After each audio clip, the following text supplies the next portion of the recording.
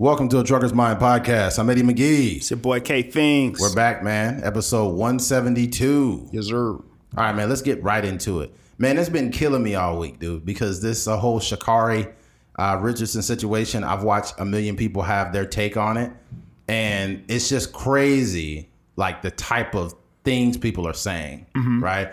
For those that may not know what I'm talking about, the Olympic sprinter had a positive test for marijuana, and she's been disqualified for 30 days. And basically, she may not be able to participate in the 100 meters based on the fact that she had failed that test. She's not at all, actually.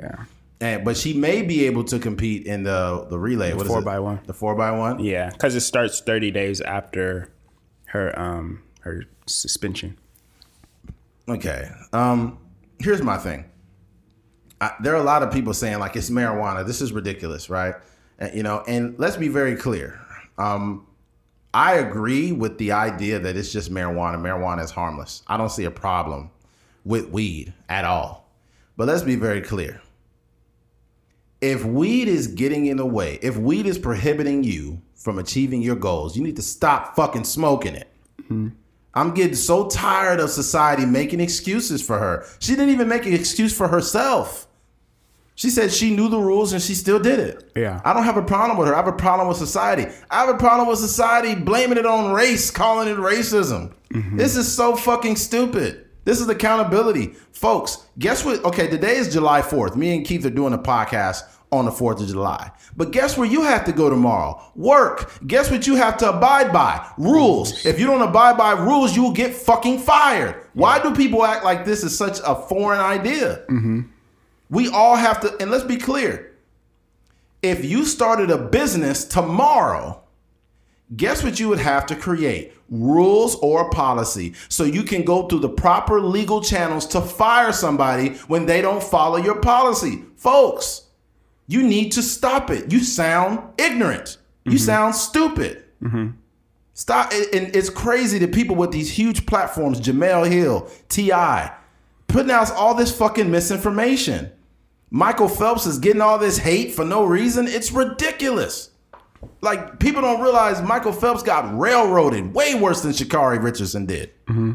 He lost fucking Subway, Kellogg's. He got suspended. By the way, he didn't have a positive marijuana test. Somebody fucking set him up. Somebody leaked a video of him smoking on a bong. Mm-hmm. With Sha'Carri, it was self-sabotage. Yeah. Like, you knew they was testing your motherfucking ass. Not to mention, if you understood the historical context of the Olympics as a whole in its totality, Michael Phelps is by far, I would say by far, is the greatest Olympian who ever lived, and his ass got suspended. Why the fuck you didn't think you would get suspended? Mm-hmm. That is crazy. Mm-hmm. But here we are, man, trying to, absolve her of this situation. She knew what the fuck she was doing. Yeah. Like, we got to stop this shit, man. And I'm seeing a bunch of high profile people who are, and the problem too is that smoking weed is like a subculture. So there's a lot of like Matt Barnes and Seth Rogen and Joe Rogan and all these people that love weed. And don't get me wrong, y'all could love weed. That's cool. But don't be so stuck in this echo chamber of your love of weed that you don't realize that fucking rules exist. Mm-hmm. That is ridiculous. Yeah. And to go along with that, there's so many people that are on the Olympic track team that didn't get caught smoking weed. Right. You got Allison Felix, Michael Norman, Noah Lyles, all these guys are, sprinters for Team USA, and none of them had, positive tests. And one other thing that bothers me is if you're implying that the Olympic system or whatever is racist because it is suspending a black woman for smoking weed, you're almost implying that like weed is this black drug. Right, you know what I mean? Right. Like, weed is something that is universal. It has nothing to do with being black or white or whatever. White people smoke weed, black people smoke weed, Mexicans smoke weed. All, you know, it goes across the board. So for people to be out there and they're saying that, you know, like, oh, this is pure racism. They're doing this, and they're trying to take down the black woman because, you know, they knew that we were going to dominate in the sports and all ridiculous. This. It has nothing to do with that. Like we said before, you know, Michael Phelps got an even worse, I don't know, like a era or whatever, just because of a photo, and it wasn't even because of a drug test. Yeah. So it's one of those things where, and like Eddie said, the example I was telling him, I was like, I know my cousin is a lineman, and, you know, Eddie drives trucks, and they have certain rules and obligations that they have to abide by. And I think what a lot of these people are realizing is that, or not realizing, when a guy like T.I. comes out, a guy like Matt Barnes comes out, and these different people, these are people that, because they're, you know, like low key, like self-employed, or they work for different organizations where in entertainment, where, you know, they're a little bit more lax on the weed smoking stuff like that. It's okay for them to do pretty much whatever they want to. If they want to snort a line before they go into work, ain't nobody gonna, you know, drug test you and try to kick you out for that. But in certain jobs, in certain fields, there are, like we said, rules that people have to abide by. And if you are willing to risk the opportunity of a lifetime to go to the Olympics over some weed, then that just tells me that you don't have enough discipline to really be successful. Right. But the people listening right now that are disagreeing, but her mom, see, y'all don't know, but her mom, let me be very fucking clear with you guys. My dad has terminal cancer. He has 1 to 3 years to live. Keith just lost 2 of his uncles in the same month, and we did not think to pick up a fucking blunt.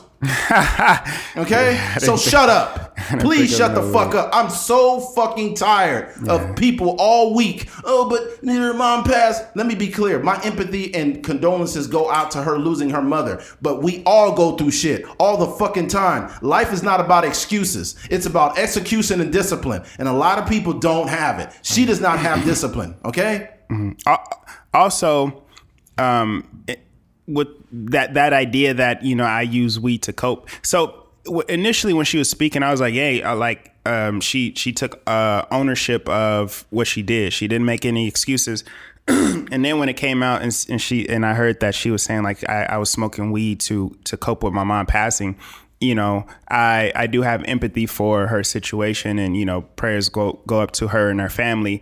But at the same time, we don't generally use coping mechanisms that are like new to us. You know what I mean? Like for me, like I don't smoke weed, I don't drink. So when my uncle passed, I didn't think like, dang man, I could sure use a blunt today, or I could sure use a shot or whatever.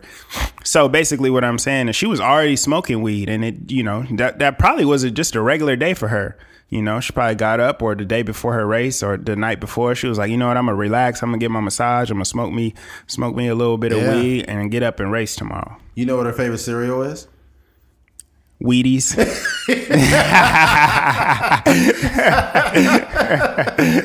Yeah, man, I'm just getting so. She got me on the box. Somebody don't make that right now on a box of Weedies. That'd be funny. And the thing about it is, it's hilarious how many people are trying to literally just say, man, it ain't that big a deal. Let her run, let her run, let her run. Weed is legal now. No, it's legal in 19 of 50 states in the United States. Yeah, it's not even legal everywhere in America. Not to mention the laws in the states. And federally, it's not legal. Exactly, but the law in the states don't got shit to do with the fucking Olympics. She is an employee of the Olympics. Yeah. So that's like saying, you know, even with, you know, basketball and football games, what people don't realize, like, I remember I was talking to Tyron, and he was talking about, I don't even know if it was him. It might have been some other athlete. They were talking about, if I play a game in Detroit, you know, a football game in Detroit on Sunday, that's my actual physical work. Right. So the taxes in that state or that city are taken out on, on my check. Game. Yeah. That's so NFL, basically I say that to say like the rules, in certain specific areas they are what they are, but sometimes there's a bigger governing body that is handling the sport or whatever. That 100%. And I think it's just a shame, man. It's just a shame that so many of us are trying to blame this on race. We're trying to blame it on all kinds of shit. And it's like, it's irrelevant, man. Like at the end of the day, the Olympics come once every 4 years and you squandered the opportunity because you couldn't stop smoking weed. That's crazy. You know what? I know people personally that I've seen that they've asked me whether it's been about truck driving or whatever it was. And I tell them, I give them the game as much as I can, right? And I'm not the gatekeeper, the truck driving. You don't have to talk to me to get a job. I'm not that serious. But let's be clear. I will give you everything I can in regards to information. But then at the end, they're like, so did they drug test? I'm like, yeah, they drug test. Oh, dang. So you mean to tell me that you are willing to not do better for yourself so you could continue to smoke weed? If weed has that much of a grip on your life, you need to stop fucking smoking.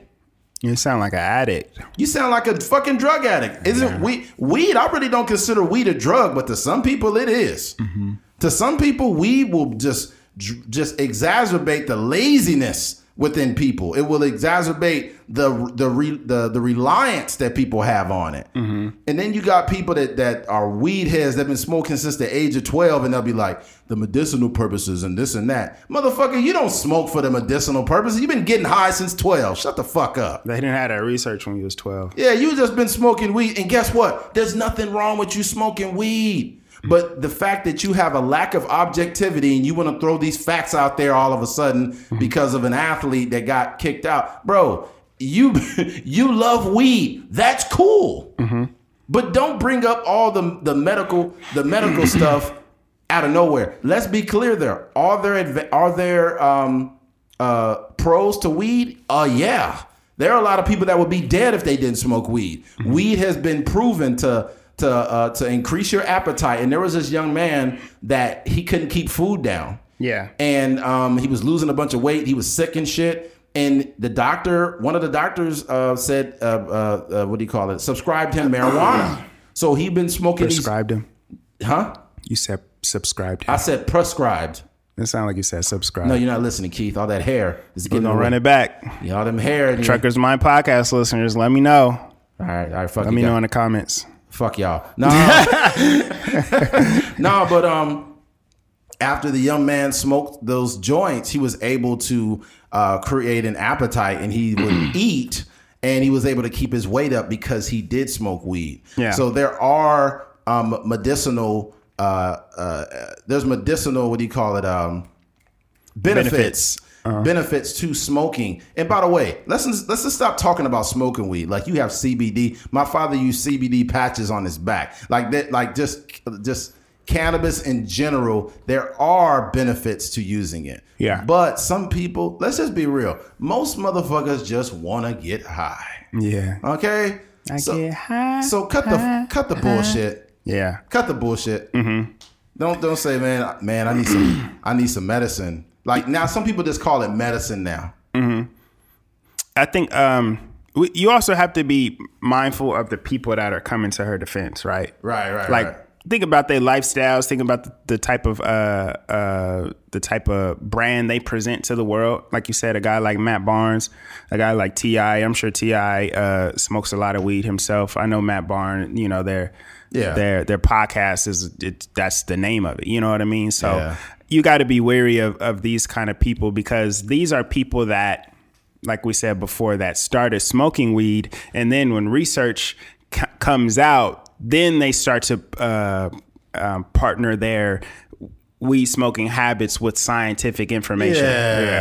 Yeah. What it is literally you are so swallowed by the subculture of marijuana that you just lack. You lack so much objectivity that you can't see outside of your bubble. Like, that's why when it comes to like certain stuff, like I seen a lot of black folks that was talking about racism and this and that. But both me and Keith, both being black men, we're still objective enough to see like, yo, this ain't it, man. Mm-hmm. This ain't the one. Mm-hmm. Like we talked about like when that guy, I forgot his name, the one that got in trouble for he took the cop's taser and shot him, and then he took off running, and the cop shot him. Dude in Atlanta, I forget his name. Yeah, I can't defend that guy. Yeah. I can't defend him just because he's black. When you fuck up like that, you take a cop's taser and shoot him and run, and you get shot. What the fuck did you expect? Now, I can stand up for Tamir Rice. I can stand up for Breonna Taylor. I can stand up for George Floyd, but I can't stand up for that. Yeah. Right? So my thing is as not only as a culture, but as people, even people who are non-black, let's stop being full of fucking shit, please. Mm-hmm. Let's stop being full of shit and take a minute and stop. It's this chick I know named Rebecca. Shout out to her, but she's a heavy weed smoker, and she said, "Hey, that girl knew the rules." You know, she said personally, I don't even get jobs unless I know the policies that regard marijuana that will allow me to smoke or not smoke. I don't even get involved with them. And I was like, congratulations. Here's a person who is a heavy weed smoker, but is also objective and smart enough to know that just because you smoke don't mean the rules need to be bent. Mm-hmm. And then I seen a comment, and I wasn't tripping, but it said that, oh, rules are arbitrary. This is ridiculous, this and that. Okay, rules are arbitrary, right? That's what you say, right? But we also need to understand that we live in a world where the rules can be broken by the motherfucker that created the rule. Mm-hmm. So when you don't control the rules, you better follow them. Yeah. Okay, if I own a business and I own Amazon and we had this policy and you're following the policy and then I break it and everybody knows I broke it, guess what's going to happen to me? Nothing, because I'm the motherfucker that wrote the rules. Is it right? No, it's not right, but it's fucking reality and you all know it is. Yeah, the thing for me too is that we can have this conversation about, you know, like let's talk to the USA Track and Field Administration, right, or you know, the people that handle the Olympic drug policy and stuff like that. We can have this conversation outside of the actual event. Why not stay clean? There you go. You know, don't smoke no weed until the Olympics are over. You know, after you win your gold medal or whatever. You know, at the end of the 4x1 or at the end of your race, smoke all the weed you want to, and then have this conversation outside of the Olympics. Right. It's, you know, you can't just break the rules and then, you know, go and expect, you know, them to let you run still or whatever. It's these things. First of all, these are policies that have been in place for like 30 years. So there are people that have, you know, put forth effort in order to change it. But there's still a stigma associated with weed. So why not run the race clean, and then at the end of it, you know, meet up with these people and, you know, have supporting evidence, or, you know, show like, hey, when I smoked weed on this day, I had a race in England or whatever, and, you know, it allowed me to relax a little bit more, and I got out the blocks better, and I ran all these type of things. Have this conversation outside of it. You doing yourself a disservice to smoke weed and then have the world come afterwards and be like, hey, Matt Barnes and Jamel Hill and T.I. and all these people try to support it without any real information, and then they're throwing friggin' Michael Phelps' name into it, you know, throwing him under the bus, when in reality, those, like you said, those situations are not even in the same ballpark. So I just think it's such a better way to go about these things, and smoking weed and then trying to you know, trying to go and afterwards or in post of this event and try to like be these protesters or whatever. T.I. was like, this is what we should do. We should let's just not watch the Olympics and see them ratings go down. It's like Sha'Carri Richardson is, you know, she's an up and coming athlete, and, you know, a lot of people like her, and they follow her, and she got wild colored hair, and she's passionate and all this stuff. But that's not going to do it. This is the World Olympics. There's basketball still going on. People like to watch swimming. Right. There's other track athletes that we actually care to watch. It's bigger than her. Tennis. They got 3-on-3 basketball. It's like, come on, dog. Yeah, this whole Olympics is bigger than her. Yeah. It's about the United States. It's not about one athlete. Mm-hmm. You know what I'm saying? And then people, it's just weird, man. And this is why it's important to think before you speak. I've been waiting all week long. I haven't made any statements about how I feel about it, nothing. I've said one thing this whole time. The only thing I posted was there's no problem with smoking weed at all, but if it is prohibiting you from achieving your goals, you need to stop smoking that shit. That's the only statement I made. And a couple people came after me. And some people are so dumb. They don't even have, it's just like they can't stay on topic. Some dude brought up, you should be supporting her instead of tearing her down. And I'm like,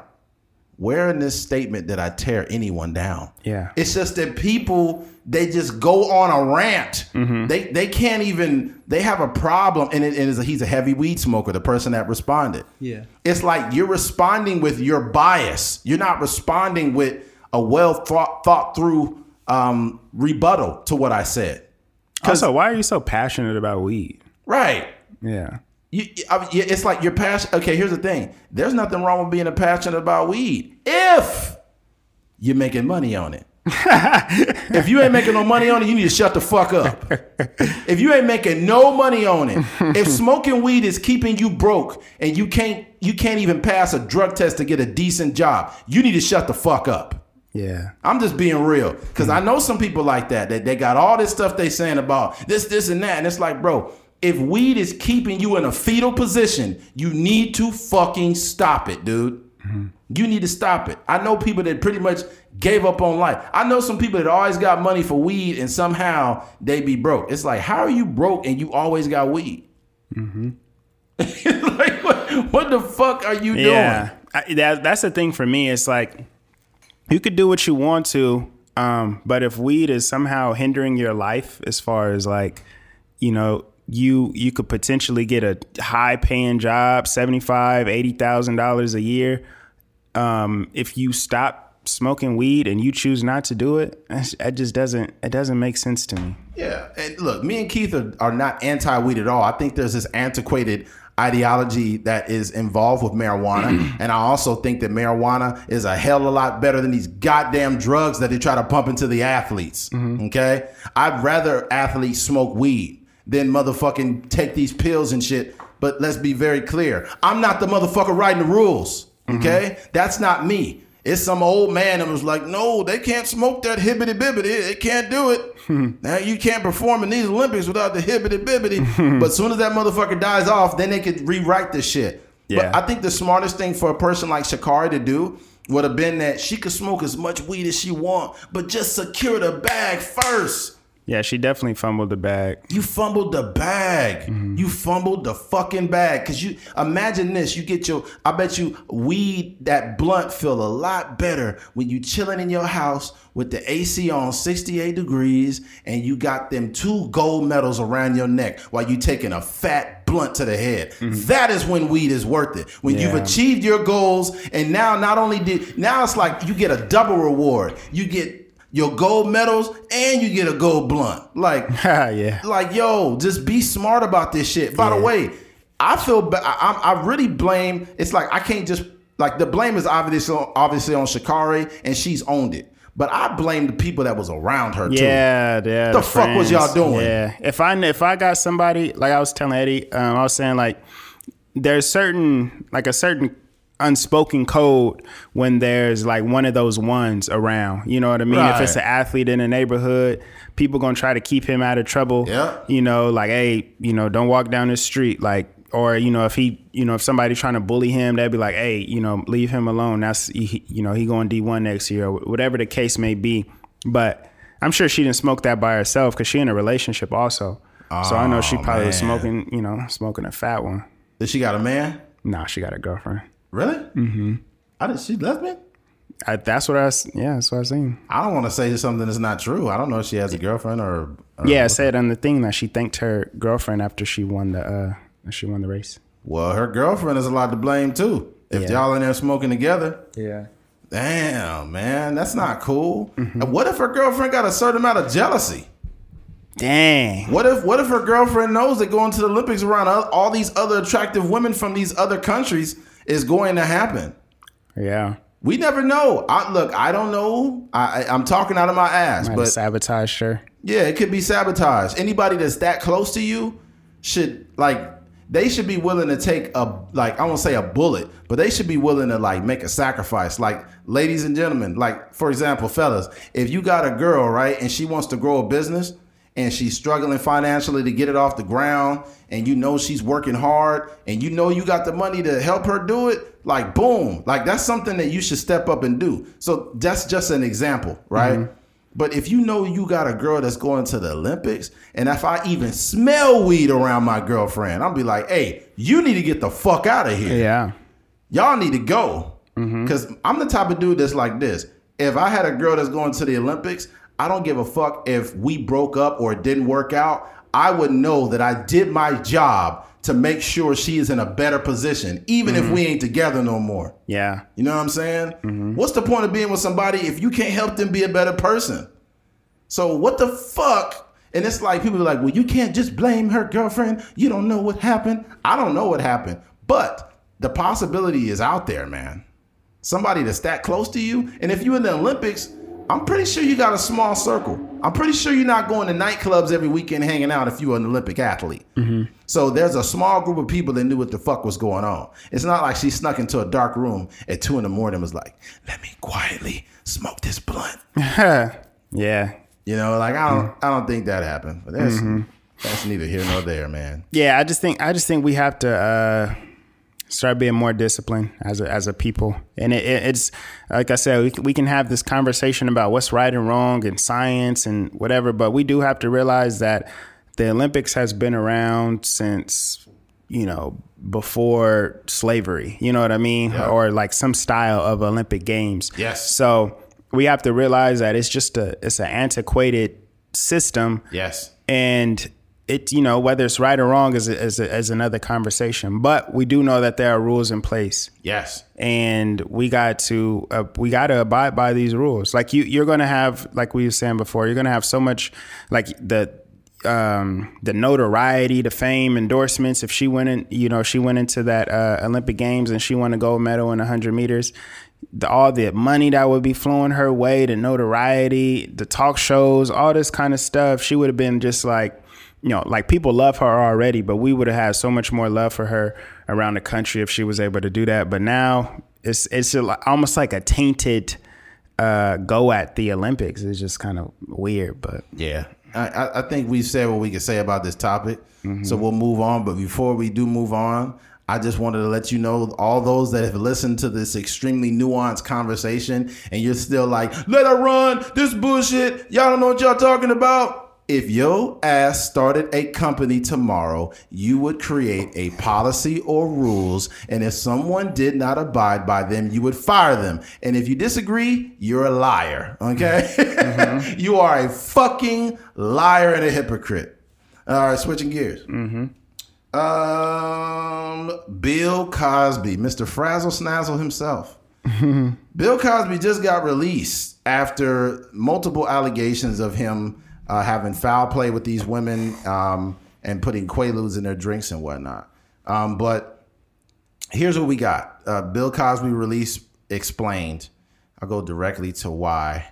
It says, why did the court overturn the conviction? And here's why. Because prosecutors violated Mr. Cosby's rights by reneging on an apparent promise not to charge him. The court majority ruled. In 2005, Bruce Castor Jr., who was then the district attorney in Montgomery, PA, outside Philadelphia, issued a news release saying that he had declined to charge Mr. Cosby over the matter. Mr. Cosby then sat for depositions in a separate filed lawsuit against him by Mrs. Constant. which he paid her $3.38 million to settle in 2006. But in a subsequent district attorney reversed Mr. Castor's decision and charged the entertainer with assaulting Miss Constant. After all, in the trial, prosecutors used what Mr. Cosby said in the deposition, his admission that in the decades past he had given quaaludes to women in effort to have sex with them as evidence against him.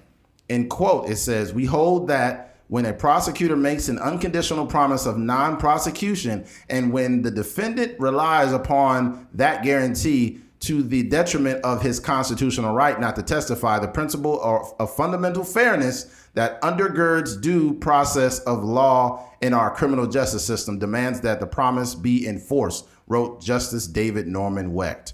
Okay, here's the problem. Bill Cosby was released on a technicality. Mm-hmm. This motherfucker wasn't released because he was innocent. Yeah. He was released. This is why my biggest gripe is this. I can't get up here and say, oh, Bill is guilty. Bill is innocent. That's not my stance. My stance is that the judicial system as a whole can be bought. Mm-hmm.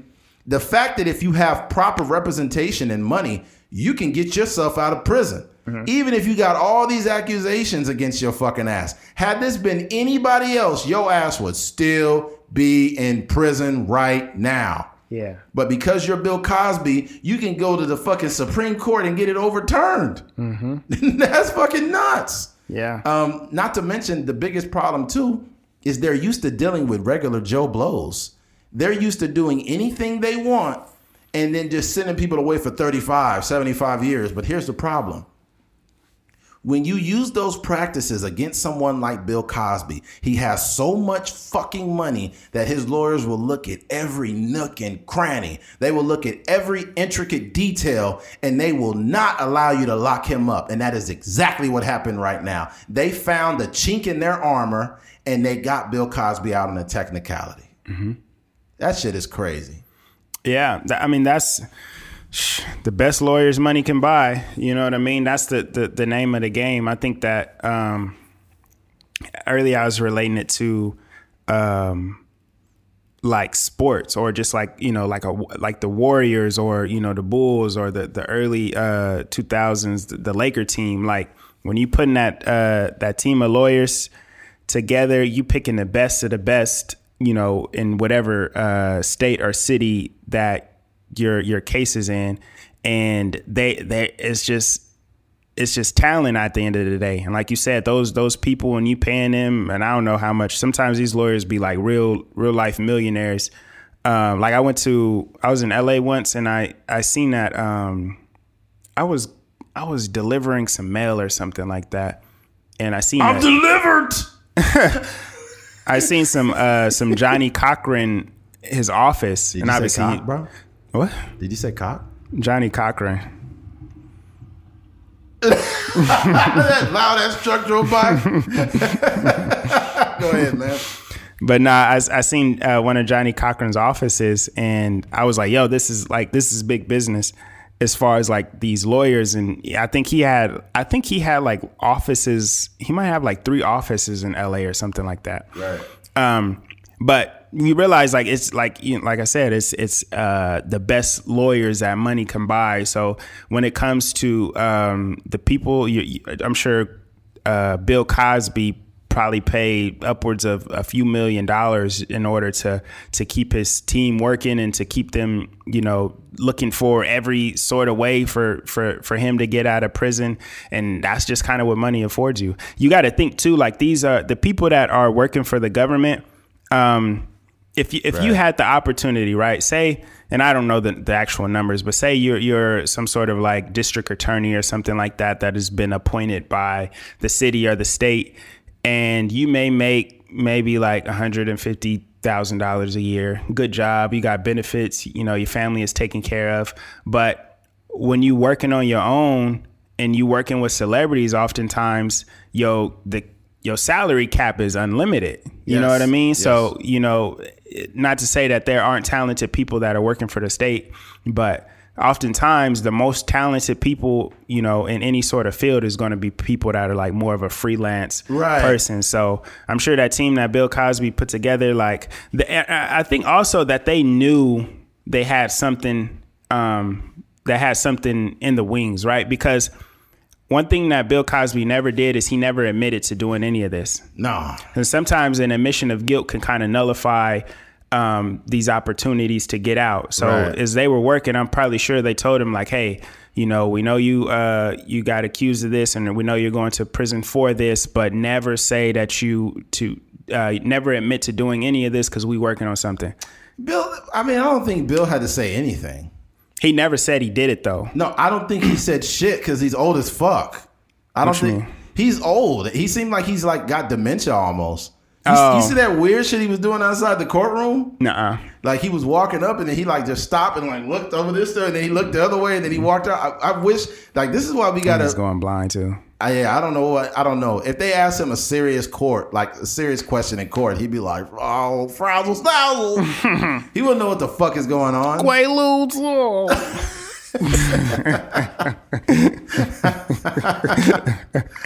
Yeah, Bill might start wilding out, bro. He might start wilding. It'll be like Playboy Cardi featuring Bill Cosby. Cannon. What if Bill went to the strip club to celebrate? Oh, well, nobody had no drinks that night. Nobody had no drinks that night. You'd be in there parched. When Bill Cosby go to restaurants, they just give him an empty cup and say, "Here's the machines over there." We do not trust this nigga. Dang. You said something about Eddie Griffin, though. Oh, Eddie Griffin had mentioned in an interview that back in those days that the equivalent to Quaaludes now would be like Molly or Percocets or something, and that's what he was doing. Like, I don't think that absolves him of anything, but and just because it's something, I guess it was normalized doesn't mean it's right. People smoke crack and do heroin and shit. That ain't normal at all, you know. But I think it's something to that though, like. Because, and obviously, you know, legal or laws are laws for a reason. Right. But there are, you know, a lot of things that were normalized behavior, you know, in the early 90s. And obviously his was probably like in the 70s or something like that. But, you know, even stuff, you know, that we grew up on in the 90s as far as, you know, calling women out their name. Oh, yeah. Cat calling and all these kind of things. You know, that wrong, and man. even, you know, homophobic slurs and all these kind of things, stuff that we know now that we would never do. Yeah. And it's almost just kind of like, you know, that was the era. And not that, you know, like, not like you said, this is not absolving him, but, you know, some illegal stuff is normalized behavior, you know, and that's just. It's unfortunate. Yeah. Like literally, like I wanted to this briefly mention this, but earlier I posted on Facebook. I was like, yo, you got to stop calling women bitches, man. That shit needs to fucking stop. And there was literally some guys in the comments that were on the fence about it. They were like, hey, man, I'm not willing to. One dude said, oh, man, I usually agree with what you post or whatever like that and your motivational post, but I'm not dying on the hill on this one. Yeah. I was basically like, I didn't consider you when I wrote this post. Yeah. Right. And I didn't know how to consult to you. I didn't fucking seek your validation to write this post. But here's the funniest thing about it, though, right? This motherfucker had a picture of him and his daughter as a profile picture. Yeah. So if I walked up to him and say, "Hey, what's up, bro? Hey, how you doing, little bitch? How's it going?" Yeah. He'd be one to fight me for that.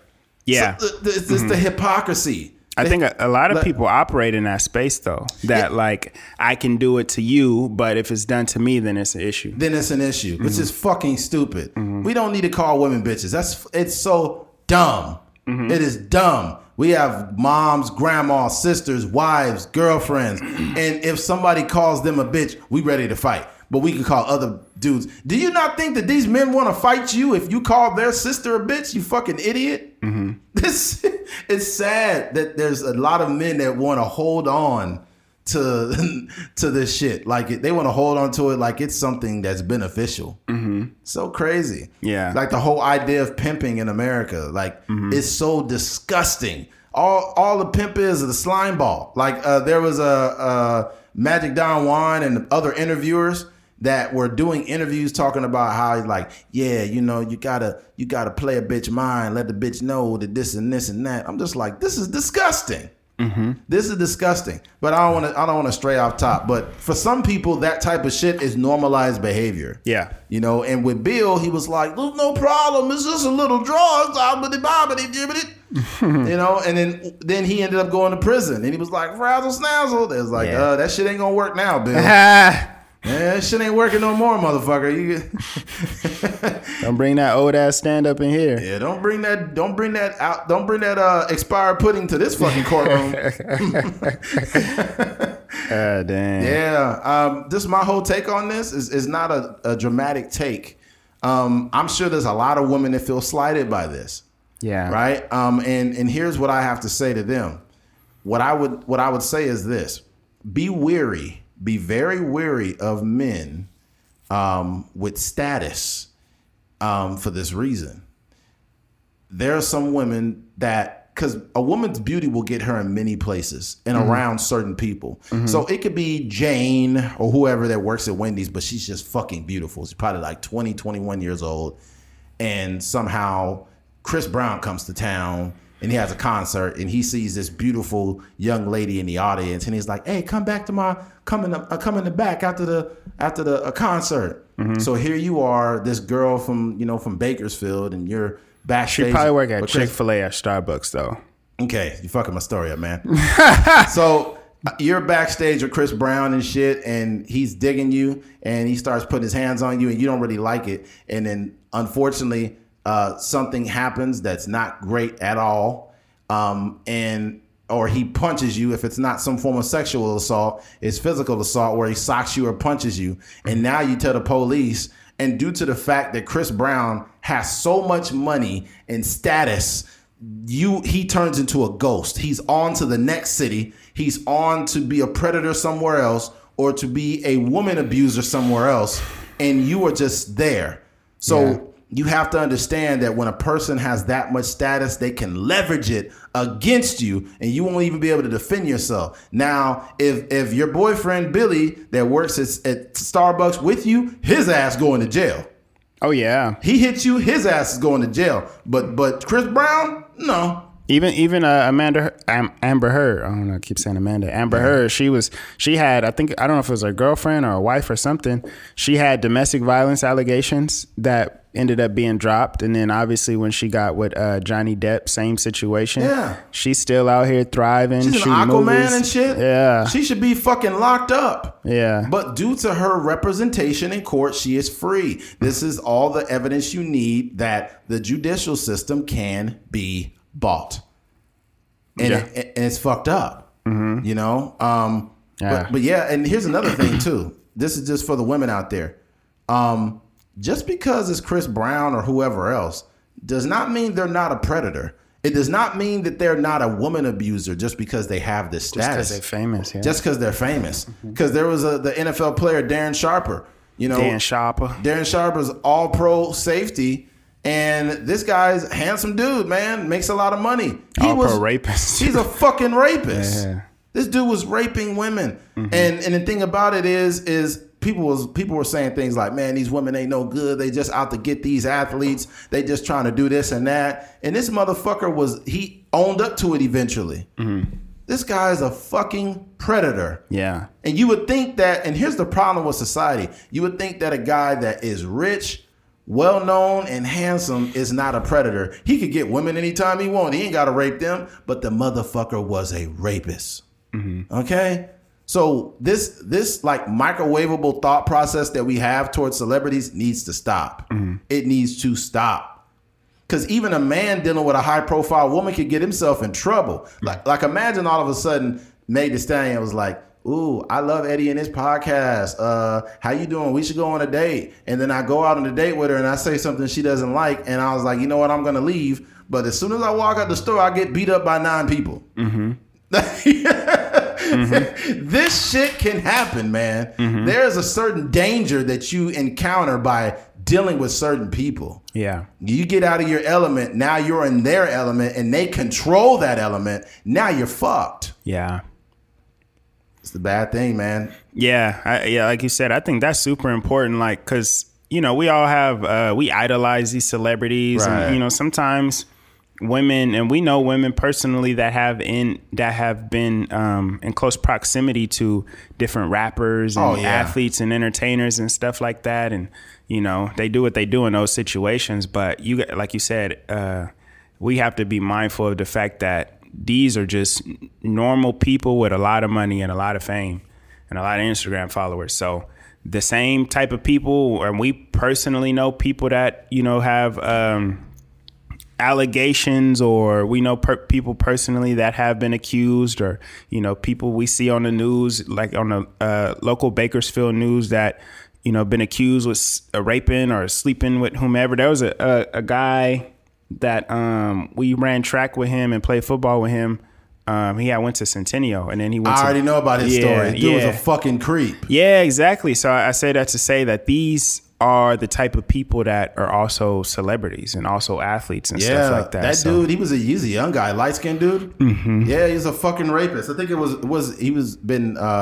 like his second case or something like that. Yeah, I think so. He's a sicko, man.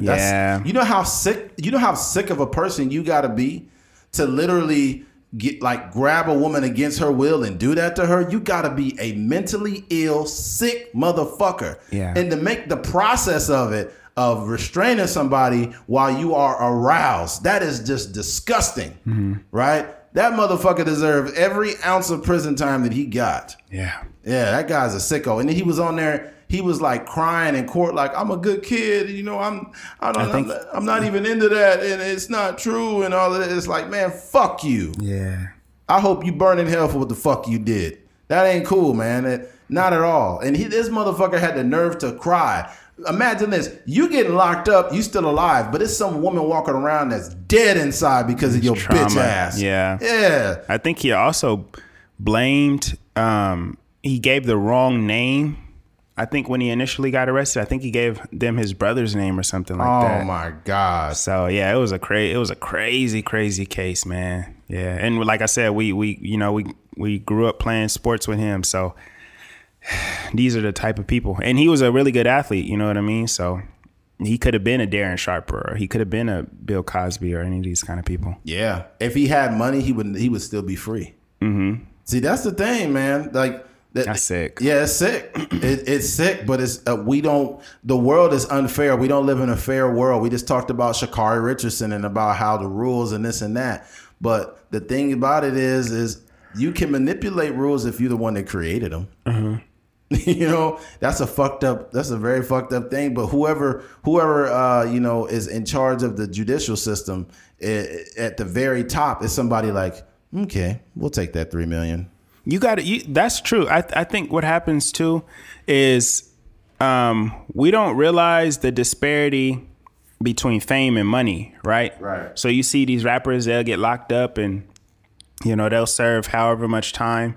But if they really had the means to get out of a situation, like, you know, because a lot of times there could be a rapper, he might have the #1 song in the country, but he may have $100,000 to his name or something like that. Right. You know what I mean? So that's not necessarily going to get you the best legal team. But those Michael, not to say that Michael Jackson did anything, but, you know, a guy with the net worth of a Michael Jackson, or, you know, O.J. Simpson kind of leveraged his fame by, you know, signing cars and stuff like that. But when you got endless money like that, O.J. Simpson got a knife deal.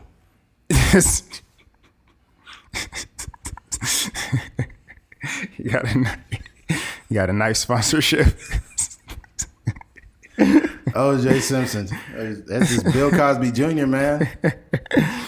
Yeah, but you know, those people, they can leverage those things. But sometimes you'll see like a rapper, they'll get caught up and they'll spend like, you know, 3 years in jail or something like that. And it really just means they didn't have enough money to pay off whoever they needed to get them out.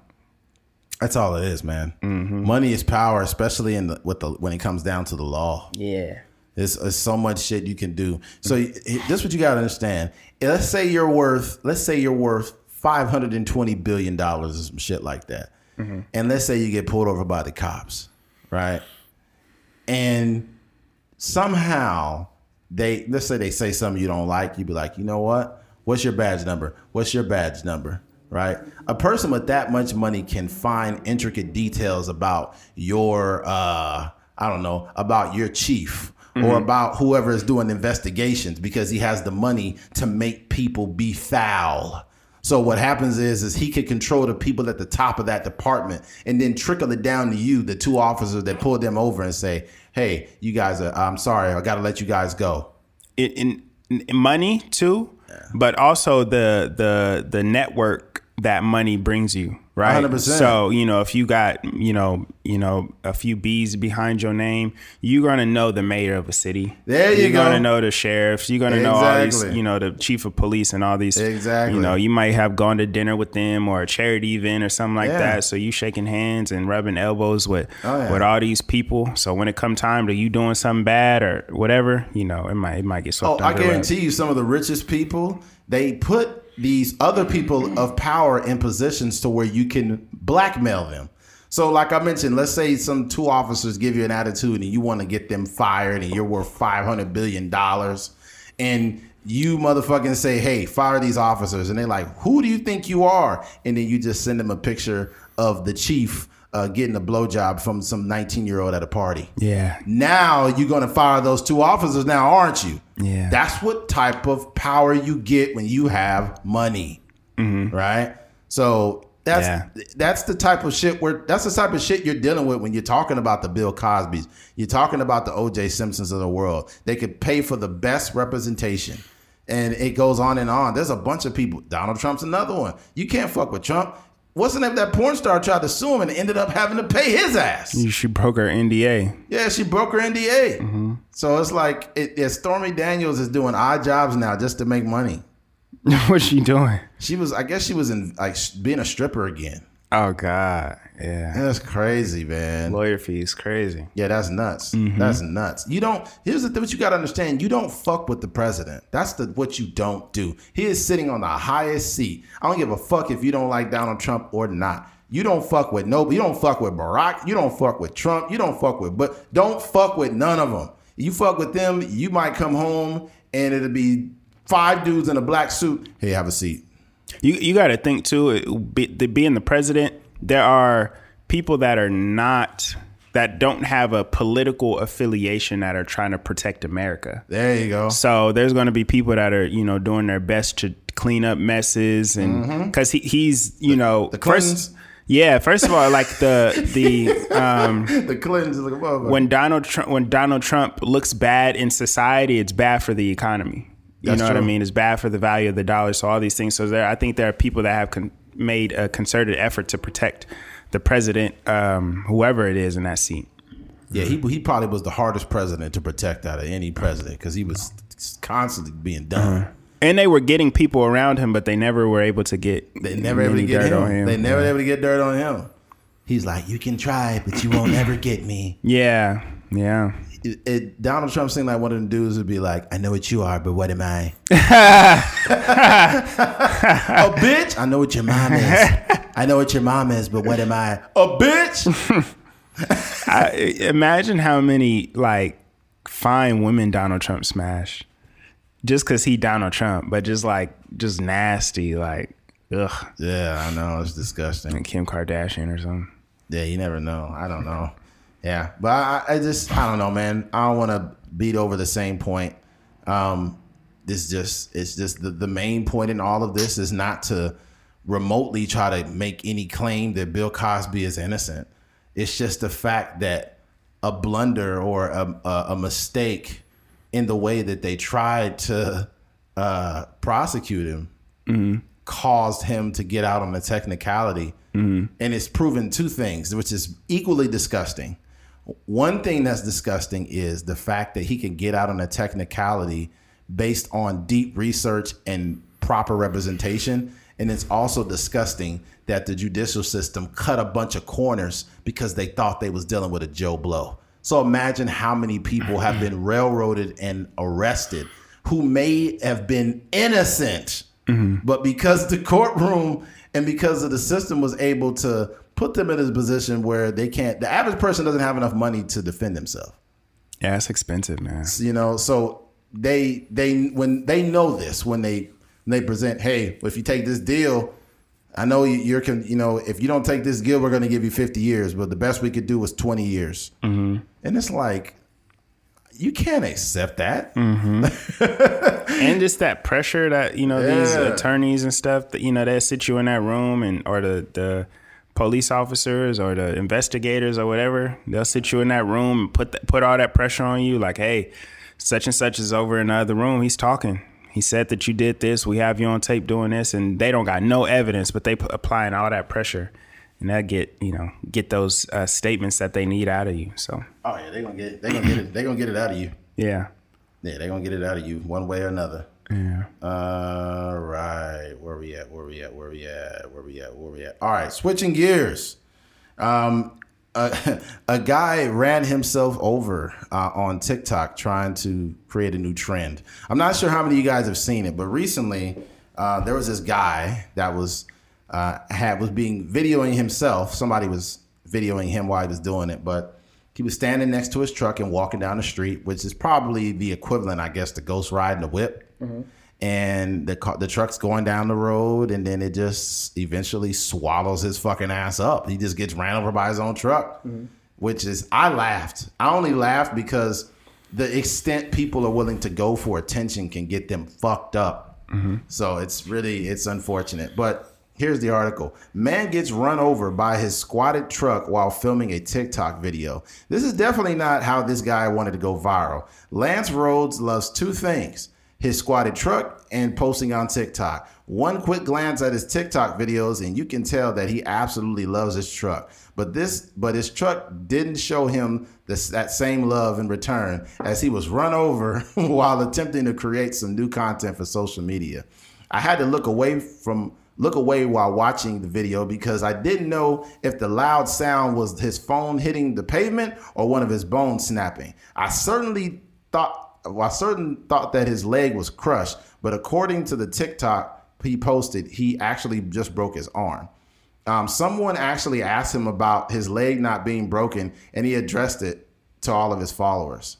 Although he was sour that TikTok wouldn't let him at least enjoy the views from his disastrous attempt to ghost ride his squatted truck, he managed to finish the mission and do a little rapping and dancing, full arm cast and all. What a moron. He's still trying to get attention after he got fucked up. Mm-hmm. Oh, what did he didn't say they didn't write the statement about the leg or what happened? Nah, he just told him his leg was fine. Yeah. Yeah, but he just let him know his arm is just broken. Mm-hmm. And then he's like got another thing of him rapping. And let me see something. Hold on. What's this guy doing? Hold on.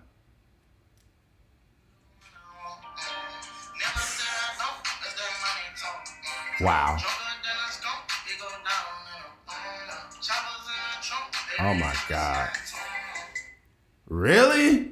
What was he doing? He was doing some dumb TikTok shit with his fingers in his hands, like dancing outside the truck with a broken arm. Oh, he's still at it. He's still at it, man. Mm. That what you want to break your whole fucking body now, you moron? God damn, man. Look, the reason why I brought this up is because we live in an attention society. But what we need to understand is that sometimes the cost for attention is just too steep. Right? The price for attention is just way too steep. If I'm breaking bones and shit, like, first of all, the only attention that I care about, I'm being real, the only attention I care about genuinely is the podcast. Mm-hmm. Please, share it with a friend. Listen, tune in. We appreciate you guys. That's the only type of attention that I enjoy, is for the content that I create. The value that I present to people is the only attention that I care for. I'm not one of those motherfuckers where you got to be like, oh my God, Eddie, I think you're handsome, and I love Keith and his hair, and we don't give a fuck about that shit. It's more or less the substance or value that we offer the world is how what makes us probably make our confidence actually go up. But some people, the only time they have any form of confidence or validity in this world is when they're doing something that could get them hurt, or do something that just brings them attention with no value. It's really strange, man. I think when you don't care how you get on or how you gain notoriety or fame, you will do pretty much any and everything. And I think this is one of those cases. Like, he is doing the video with the ghost riding a whip is one thing. But when you're capitalizing off the fame of almost killing yourself, Like that's where there's a real issue. The price is too steep, man. Yeah, and it's a thing that we get caught up in because we see things happening via social media where people are going viral for things that we think we can do. So, the whole dog face thing, he just, riding a skateboard, drinking ocean spray, playing Fleetwood Mac, and we're like, yo, this is all you got to do to get this. Is all you got to do to get on. This is all you got to do to get these endorsements. So you're trying to like one up these people or do something comparable, and that ain't how it works. Yeah, exactly. You mess around and be riding a skateboard and get hit by a car. You know what I mean, or something like that. You'll get famous for getting hit by a car though. Yeah, but you won't live to see. yeah. You're gonna get a Toyota endorsement in your grave. Then all of a sudden you're gonna see hashtag a bus challenge. Yeah. Like, don't go out and get hit by a fucking bus, you idiots. Don't do that. That's a new gives new meaning to bust it open. That's a real busted challenge. Getting hit by a fucking bus. Bus 1, human 0. Yeah. But yeah, it's sad, man. I think that I think that like prior to social media and even the idea of something going viral, I think that people didn't operate like this. Right. Like there were some things people did just because you might be like a dumb little kid. Like there were people doing the replicating WWE moves, and there were people dying from that and stuff like that. Yeah, but stupid. Excuse me.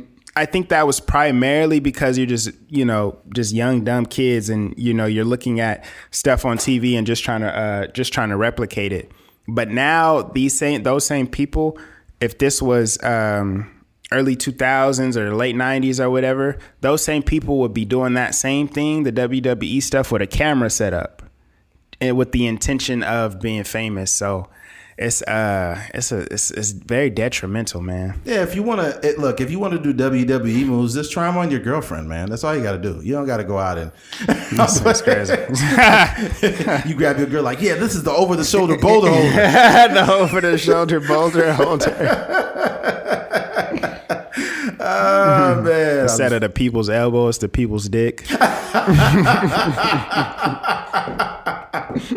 Oh dang! And you know what you should do? Like I'm not a wrestling fan, but I do know some of it. Mm-hmm. What you should do to really annoy the fuck out of like your wife is ask her a question. You'd be like, "Hey, do you like cucumbers?" She'd be like, "Actually, it doesn't matter what you." You jabroni. After sex, you ask your wife, "Did you come?" I don't think it doesn't matter if you came. Oh, dang. The Rock the GOAT. Yeah, The Rock is hilarious, man. But that really pisses people off when you do that to them. Yeah. They'll be like, "I'm having such a bad day." Okay, babe, what happened? It doesn't matter what happened in your day. Oh, man. I think, honestly, out of any wrestler, there's probably some earlier wrestlers before Steve Austin. Steve Austin for Big sure. Show. But I just think as far as a brand, like branding wise, and just like memorable like quotes and stuff like that. Not even the wrestling aspect of it, but like some of the stuff The Rock did, like showmanship. Yeah, just the showmanship. I think he was probably like definitely one of the top guys. Yeah, him. The Big Show had that song every time he came out. Yeah. Well. Yeah. Yeah, Big Show didn't have the personality as like a Stone Cold or a Rock though. Nah, he didn't. Or Hulk Hogan even. No, Hulk Hogan. You know what, brother? We're gonna come in there. We're gonna do this, and that. Yeah, Hulk Hogan probably might have had That's a tough one because I think it was like the most.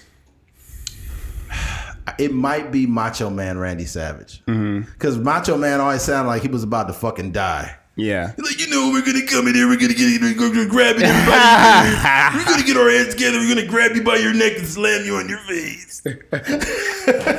I'm running out of breath real quick, but I'm going to just try to finish this sentence real quick. Yeah. You imagine him at like a Japanese restaurant? Like, what would you like? Like, I want some of that teriyaki chicken.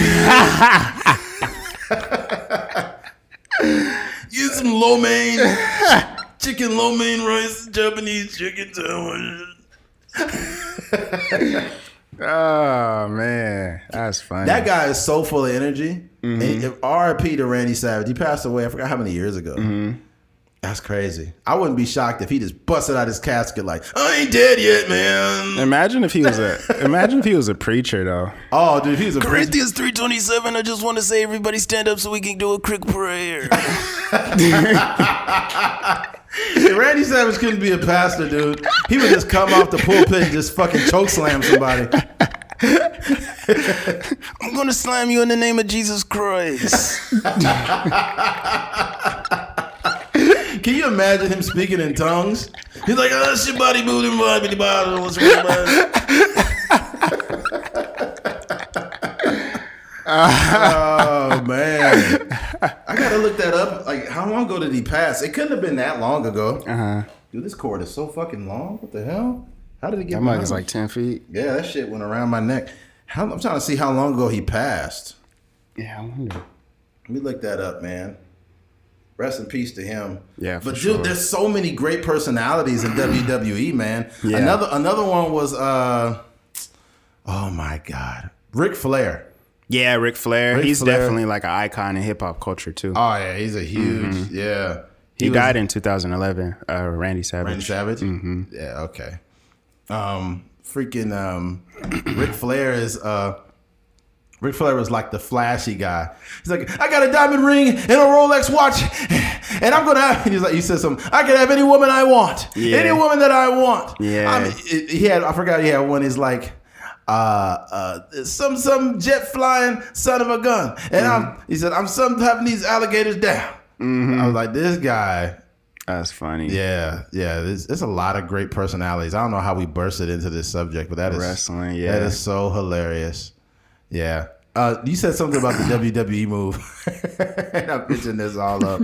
I don't fuck with WWE at all now, but when I was a kid, to me that was the peak of WWE. It was WWF. Yeah. Back when I was watching World it. Wrestling Federation. Very few people realize this, but back in back in 2001, Steve Austin and like Booker T and all them, they went to Green Frog Market. Oh yeah. That video is still out there. That video is still out there. They went to Green Frog Market. I think it's off of Alta Vista. And they went over there. And it's not even there no more. It's not there no more. Yeah. Now it's fucking Dollar General.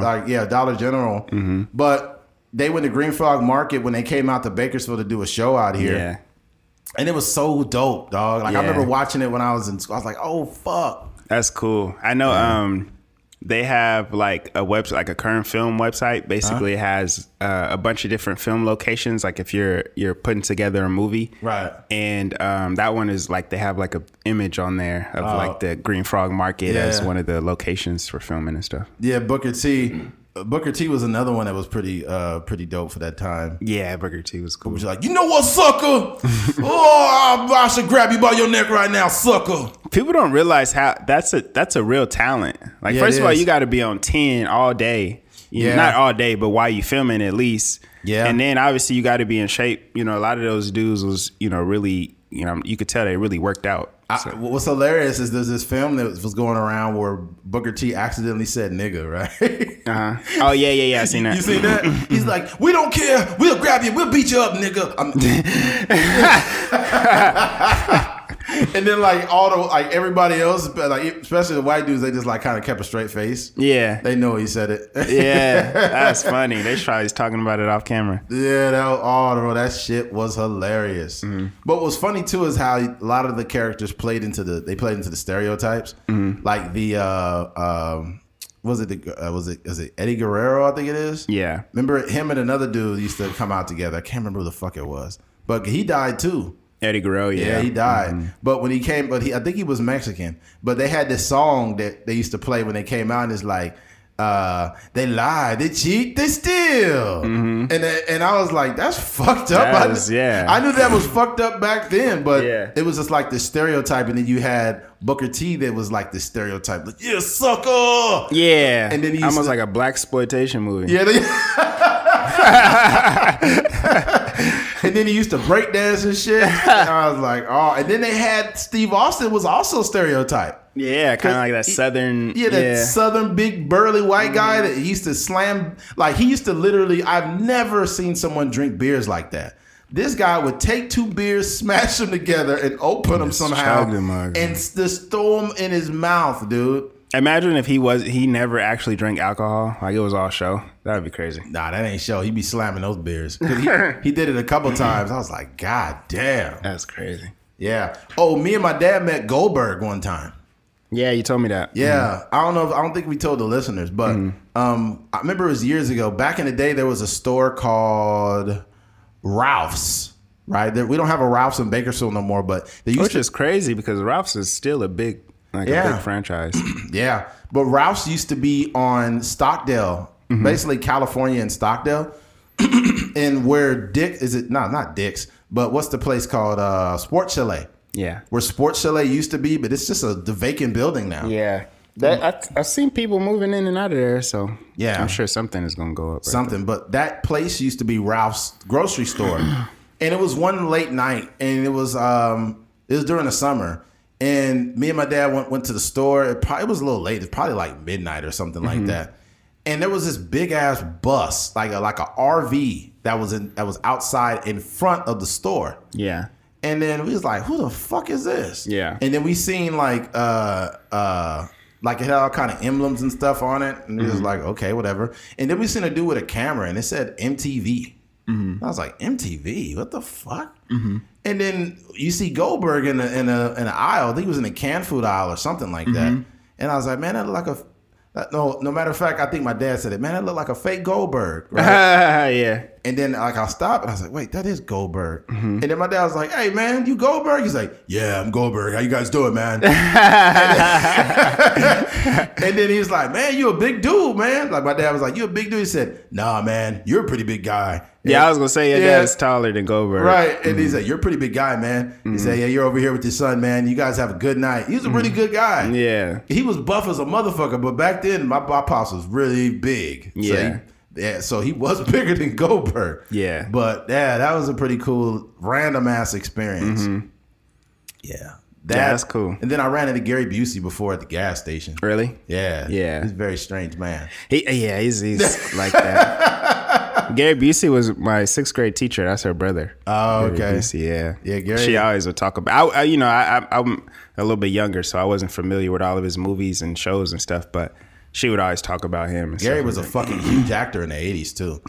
I was shocked that he didn't start like barking or something. I was like, hey, is that Gary Busey? I'm like, oh fuck. Never mind. Yeah. That's so crazy. That's so crazy. Oh man. I'm telling you, you're gonna probably end up seeing Charlie Sheen out here one day. And he'll be honest. You're like, hey, what you doing out here? Looking for whores. Somebody looking for whores. Somebody, it's so random. Like I hear about a lot of different sightings. Like somebody told me, and I don't know how true some of these are, but because I didn't see it myself, but somebody told me that Tekashi 6ix9ine was out here shopping in the mall or something like that. Somebody told me that they seen Jerry Ferreira, I think his name is. I don't know who the fuck that is. He was in Entourage. Oh, okay, yeah, I know. Yeah. One of the main characters. He was Turtle in Entourage. Wow.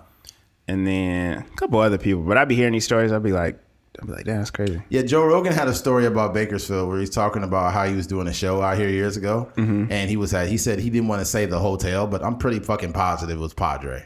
And he said that the water was fucked up. He said that like the water started turning brown and shit. Oh gosh. And he said, imagine if you drank that, man. I would have been shitting on myself on stage. Like he has a whole thing. I think Powerhouse Podcasting had put that up. Shout out to Powerhouse Podcast. Yeah. I seen it on their page, but I think I had seen it when he actually talked about it on the podcast. I think he was talking to Theo Vaughn. Yeah. When he had mentioned it. But yeah, that's hilarious, man.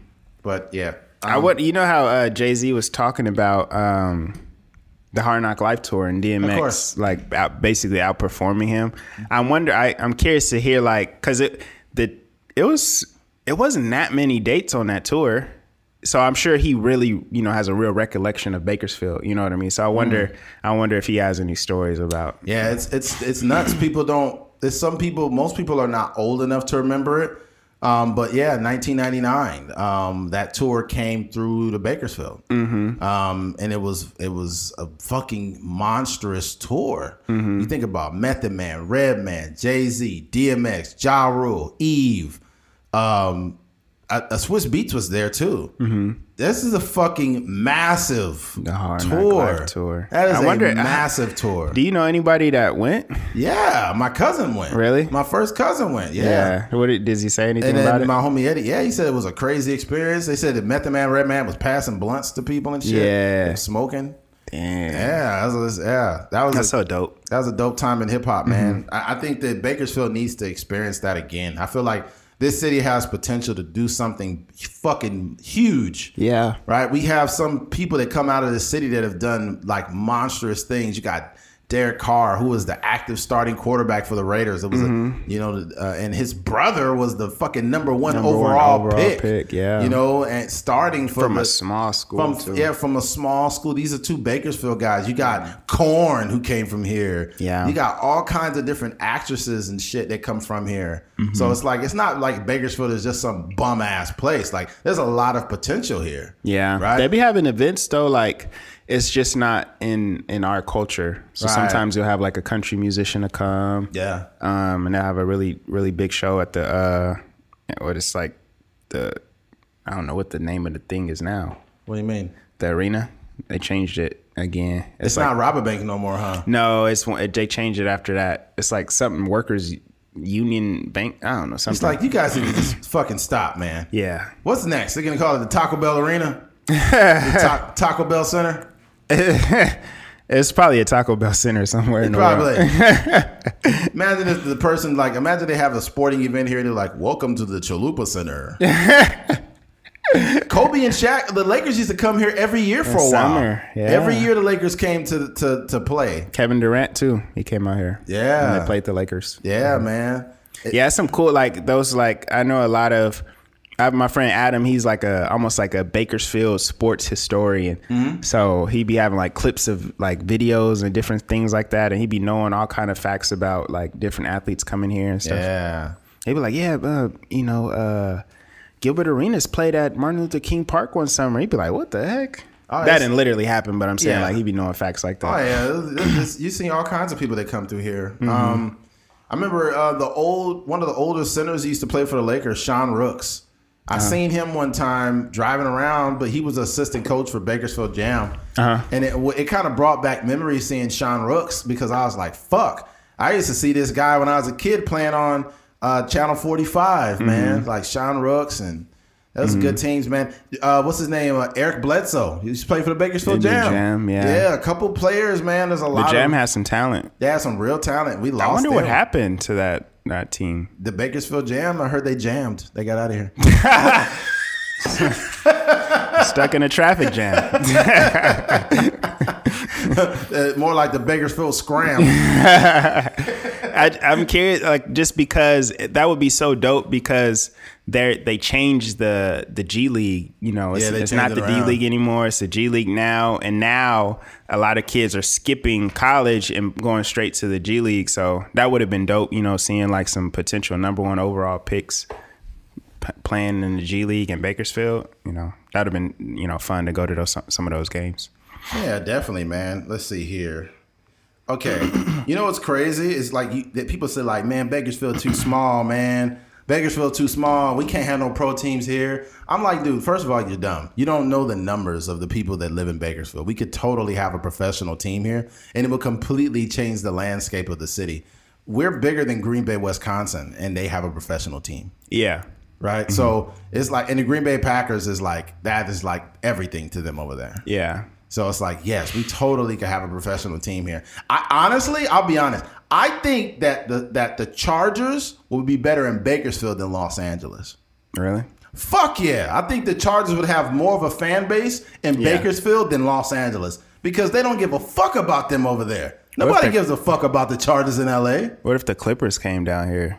The Clippers? I don't know. I don't know. I don't know. Possibly. I think it's a money thing. Bakersfield, just numbers wise, you can't really compete with LA. Just the can't. revenue they're bringing in and stuff. Yeah, but I think some of those smaller cities, they are where the most diehard fans are, like the Oklahoma cities. They have a history, I guess. Mm-hmm. Yeah. Except Green Bay. What's another, like, I don't know the numbers of like small markets. Yeah, maybe like a Buffalo. I don't know how many people are in Buffalo, but yeah, what is it, Utah? No, not Utah. That's Utah, not a small market. That's not a small market team. I know the Bucks are a small market team. In comparison, like I think Bakersfield is this. It might be like the 64th largest city or somewhere in the 60s. I think in California, it's one of the biggest cities. Yeah, one of the biggest metropolitan cities in California. Yeah. So, and it's only like 30 some teams. Well, probably if you really think about all the sports, it's probably over, a couple hundred professional sports teams as far as soccer, baseball, football, basketball. So there's some room in there for Bakersfield to. I think like if you want a professional name or team like based on the city, like it's very simple. It'd be like the Bakersfield Roughnecks or the Bakersfield Drillers. Oh, for sure, yeah. Very simple. Like this is a huge oil, a oil city. You have the oil fields out here. Mm-hmm. You wouldn't come out. We couldn't be the Bakersfield solar panels. I think Bakersfield solar panels. Bakersfield solar. Bakersfield conservatives. Oh man. But I think I'm curious to know how those. I know there's like bidding processes, and you need some donors with some money, and the city needs to be. Bakersfield got money, bro. Yeah. Bakersfield got money, dog. Don't be fooled by this. Mm-hmm. The fact that it's super hot and dry and shit. Yeah. Don't be fooled by that, though. There's a lot of fucking money. And like the agriculture that's out here, like we are a huge part of like helping we're a huge part of it in regards to like the country. Yeah, for sure. Mm-hmm. Oh yeah. Yeah. So they take loads of, vegetables and shit from Bakersfield and take it all over the country. Yeah. Even like the Bolthouse Farm. Oh yeah. They're from Bakersfield. So oh yeah. Their products are all over the country. So those drinks too. Those Bolthouse drinks. Mm-hmm. Those Clementine orange and all that shit. Yeah. That shit be fire, yo. Mm-hmm. I don't know if you ever had that one before. Clementine orange. Oh, that shit's fire, yo. Yeah. It tastes like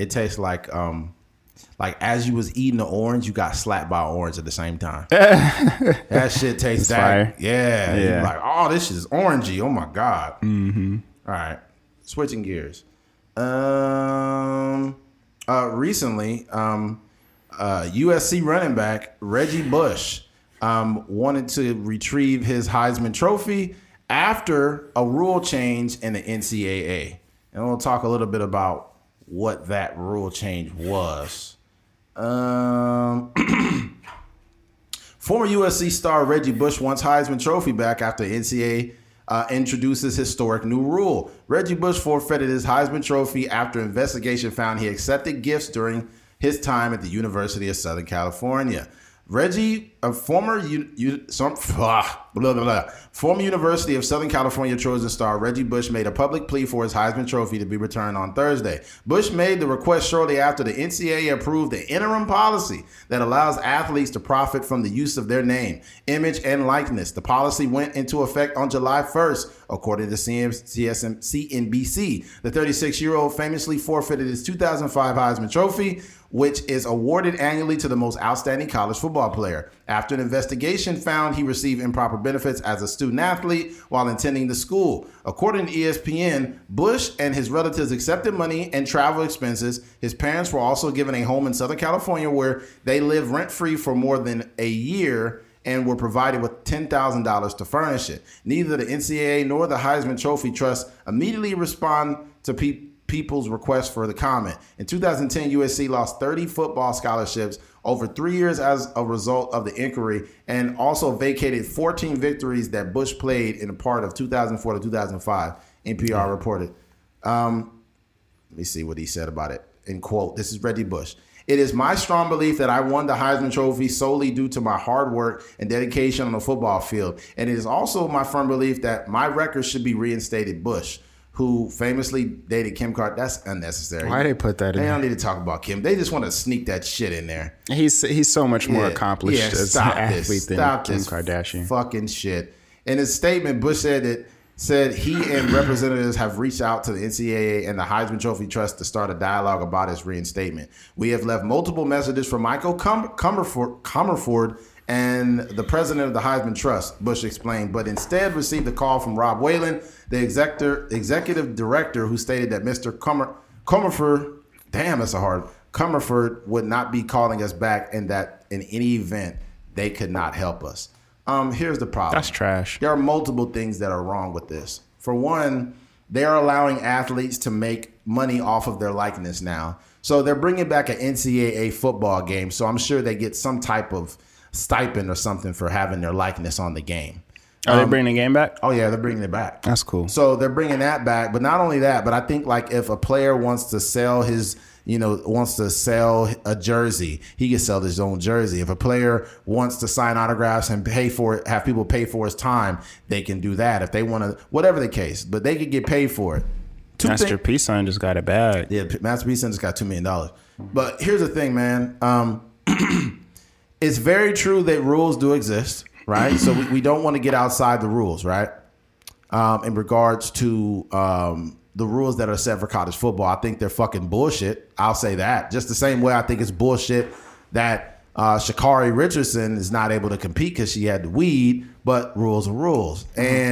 But in this case, grown adults broke the rules to allow a 18, 19-year-old college football player they use his talent as leverage to, or I won't say, actually, no. Bush used his talent as leverage to get his parents housing.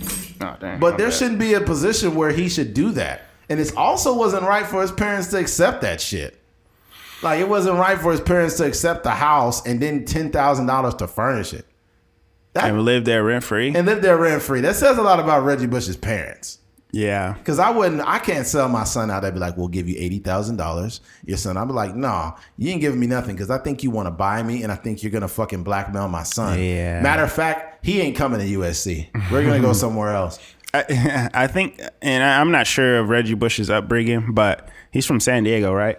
Yes. Yeah. So, and he went to school with Alex Smith? Yes, he did. Yeah. So I'm not familiar with the area, but oftentimes, like something that Maul said that, as far as taking bad record deals, he was like, dude, you came into this record deal still being able to maintain your life. You're not, obviously you might be a little bit hungry. You might skip a couple meals, but the lifestyle that you came into the rap game with was sustainable, right? So why throw your whole life away for, a bad record deal or a bad opportunity? So I say that to say, with that, we'll get to the actual meat of this conversation later. But with that, as far as like taking money and stuff like that, your parents probably was able to afford the rent. You know what I mean? I don't know if he was on welfare or not. I don't know. San Diego's expensive. But I'm saying before he went to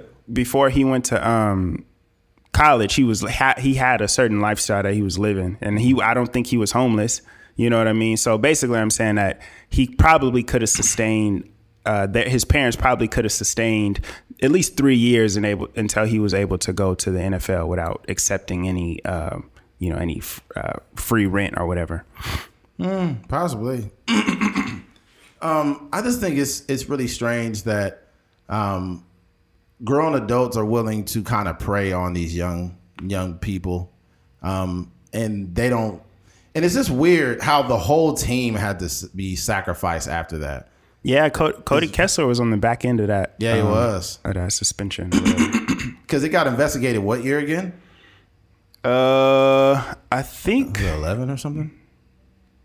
Somewhere in there. Yeah. 10, 11.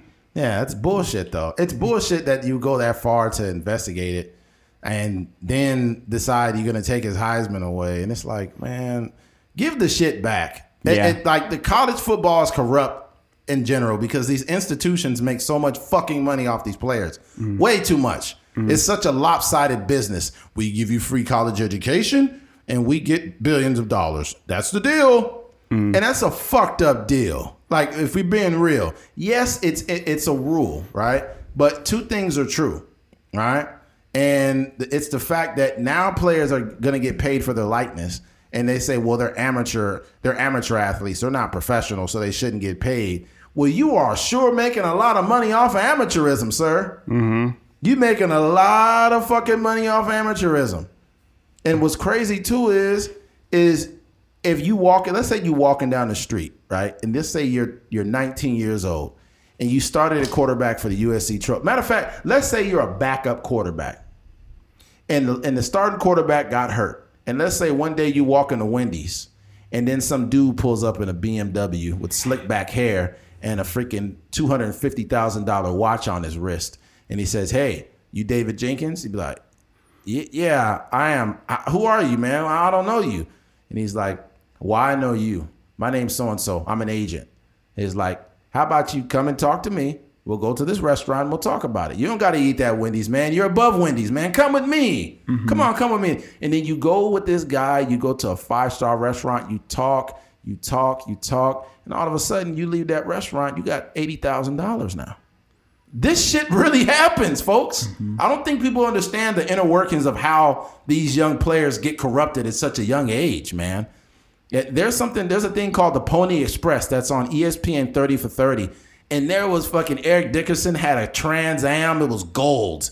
And then he lied and said his grandma got it for him. Yeah. I mean, we honestly don't even have to search that far because our state championship at BC got stripped away. It did. That's right. For basically they said that there were athletes that were from out of state and other parts of the country that came here and they were working and they falsified some of the working documents and stuff like that. And then, and the whole recruiting process and all that. So basically they stripped our championship, which has nothing to do with like on the field. You know what I mean? We put the work in. We went to all those 2 days and, all the practices and stuff like that. And it's all the weight room, all the film study and all this stuff. And, it sucks. That was a really good team. That was a really exciting team to watch. But one thing that they could never take back is the experience. Those experiences are yours. Yeah. You could take away and say, well, you guys, if they can't take away the ring or they can't take away the amount of hard work. We know we have a championship. Yeah, you have a championship. But it's like the school is being penalized. Truth be told, none of these things would happen ever if schools cared more about like the actual students than winning. Yeah. Everybody wants to win. The agent, he wants to win. The coach, he wants to win. And the sad thing about college football, it's so cutthroat that you could be a decent athlete and then you get a hurt ankle, and that hurt ankle could be the difference between you going to the NFL or not, because they will promote 2 motherfuckers ahead of you when you get a hurt ankle, and now you got to fight for your spot back. Yeah. This shit, college football is rough. College football is a whole demon, man. Yeah, you could be a 5-star recruit coming from, from Florida or whatever country. I got a, tough football background. And then you get there and you like 4th string. It's weird. Yeah. And you know what? Like, I don't want to throw out no names here, but my teammate Blake Mackey, shout out to Blake, man. Blake was that guy was an NFL caliber wide receiver, right? The stuff I seen from that guy when I played with him in high school was elite. But when he went to Colorado, he got to start for a little bit. I don't know what happened after that. I just feel like he was misused there. I feel like sometimes the programs you go to can improperly use you and stifle your growth. Blake should have been in the NFL. I mean, there's no doubt in my mind that he should have been in the league. As good as he was, as fast as he was, as good as his hands were. And going to certain schools could be the difference between that. Yeah. Or the fucking coaching staff you were supposed to have, they all get fired. Yeah, it happens a lot. Yeah, now you come into a program where they've stripped away all of your chances of actually going pro because they got a new position coach or they got all that because it's such a business. Yeah. If you want to talk about amateurism and how amateur these players are, look at the business end on the back end of it. You got motherfucking coaches making how many millions a year? It's all nuts. business. I remember, Braxton Huggins. We went to New Mexico together, and while he was there, he probably had like 3 coaches, maybe. Wow. And they all had left and went to bigger, because New Mexico is in a WAC conference there, that like one of the top dogs. Yeah. So every time, if you want to, like, I guess.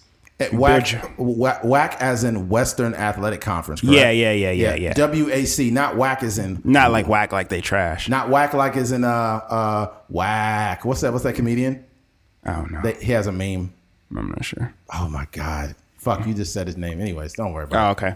But yeah, so the coaches usually go there.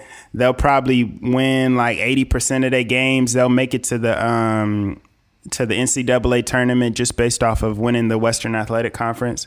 And then, it'll look good. Their record looks good. And then all of a sudden they go to a bigger, they may go to the Mountain West, or they may go to the Pac-12, or they may go to the Big East or something like that. So I just say that to say, like, these coaches, it's a business for them too. They know that they have, an opportunity to teach to coach at a bigger school, and to probably make more money in a bigger conference and be on TV a little bit more and all this kind of stuff. So true. Mm-hmm. And by the way, FYI, the whack meme is Hannibal Buress. Oh, okay. You know how he was like whack. Oh, I never seen that. You never seen a meme? Come on, where he's leaning back and his mouth's kind of open.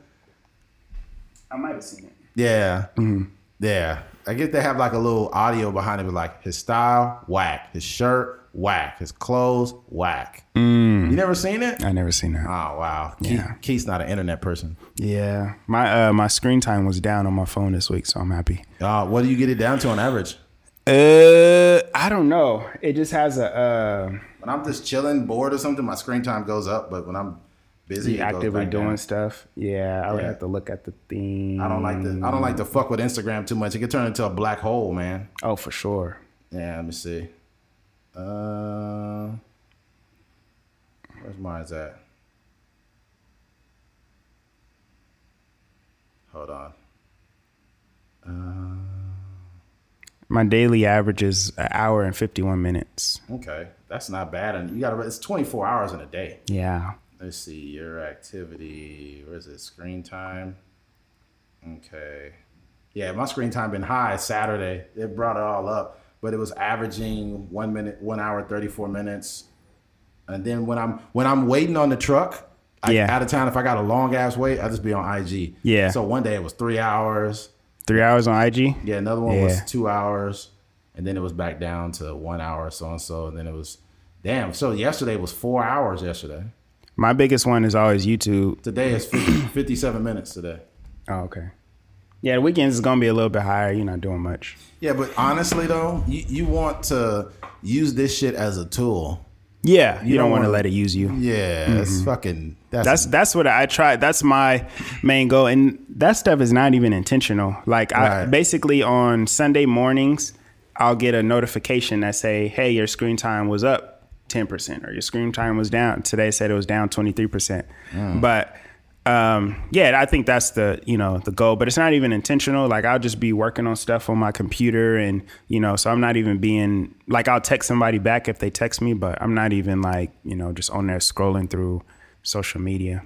I wonder other people's, like, I think some people's screen time is crazy, bro. It's probably like six hours. Oh, I'm sure. 6 or 7 hours of Think about what that is. Mm-hmm. Okay, if your screen time is like 7 hours, like you've literally almost worked a whole shift of Instagram. Shh. The only time your Instagram should be 8 hours is if you work for Instagram. If you work at Facebook. if you work for Instagram, I get it. But if it's not, like, you need to get off of that shit. Mm-hmm. Like, here's the thing. Like, even if I have a story, like, and it'll be like a story with like 5 or 6 slides or whatever. Mm-hmm. I posted it because I found some form of substance. It was either funny or it was thought provoking or whatever the case. Mm-hmm. And I'll post it, but I've also took the time to realize, like, is this something significant that I should post? Yeah. Like, I'm not even, why am I just doing this? I posted some stuff before and then I just like looked at it like, why did I post? Did I just delete it? Like, what the fuck was I? This is so stupid. Mm-hmm. I feel like it's a waste of people's time to see something stupid on your feed. Yeah. Yeah. And that's the thing too. Like, as much as people, they be like, oh, I'm bored, I don't got nothing to do. Like, even in those instances where you are just scrolling through Instagram or you just scrolling through Facebook or something, there's ways to curate information in that world. You know what I mean? There's Instagram pages that have financial information and Instagram pages that could literally tell you like, hey, this is how you can make $100,000 in a year. This is how you make $1,000 off of a product you can get online from China or something like that. So, but I think that most people, they're not really interested in that. They're just scrolling through, looking at, pictures and following, seeing what celebrities are doing or whatever. Yeah. I was thinking about with this whole Reggie Bush thing, like they've made it to where athletes can now get paid off their likeness. But I think the problem with what we do, not only as a society or a country, is that we'll make something okay, but we don't retroactively fix the things that caused us to come to this determination that, hey, it's not right. Athletes should get paid, right? But what about all the people that got fucked? So now they're just fucked and that's it. It's kind of like even Juneteenth. Like, the only reason why Juneteenth exists is because the last slaves were 2 years behind freedom. Like, they didn't know they were free for 2 years, and then they just showed up and was like, okay, you guys are free now. Yeah. There was no retroactive fixings of anything. There was no wealth. The 40 acres and a mule was never given to people. And I know some people are like, oh my God, here they go with this crying boo-hoo. Well, here's the problem, man. If you or people who look like you were not slaves for 400 years, yeah, you definitely wouldn't fucking get it. Right? Yeah. But it's fucked up how we could have a system in play that is like, it's so fucked up. And then once we just correct it, we think that that's enough. It's not enough. It's not sufficient, because there are a bunch of people who have residual effects from the shit that we never fixed. That's the problem. Yeah. As far as a retroactive like fixation of things, I think it's a case by case basis. Right. So I would have to look at like each individual thing. I just think like sometimes the actual I don't know, the repercussions of what someone is doing is just so drastic that it doesn't really make sense. Like for Reggie Bush to do something, I guess that would be considered illegal for a college athlete, and accepting gifts and, getting his rent paid and whatnot for his family. That's wrong under the eyes of the NCAA guidelines. But stripping away his Heisman Trophy, there's no correlation there. Yeah, there's none. You know what I mean? I could understand like the school, or even, I don't know, maybe even being like suspended a game or something like that. I just think like whatever you're doing, it has to actually make sense, because we physically seen this man run all over the Pac-10, right? And then he wins a Heisman Trophy and then wins a championship and all that. It's like, what? Like, when does that make sense? And like he said, he put in all the hard work in order to win that Heisman Trophy, and to just strip that away because he accepted some gifts. He couldn't do any wrong back then. 2005, Reggie was running everybody, running around everybody, getting touchdowns. He was scoring off and on the field. He got Kim Kardashian right before he went pro. So that's crazy.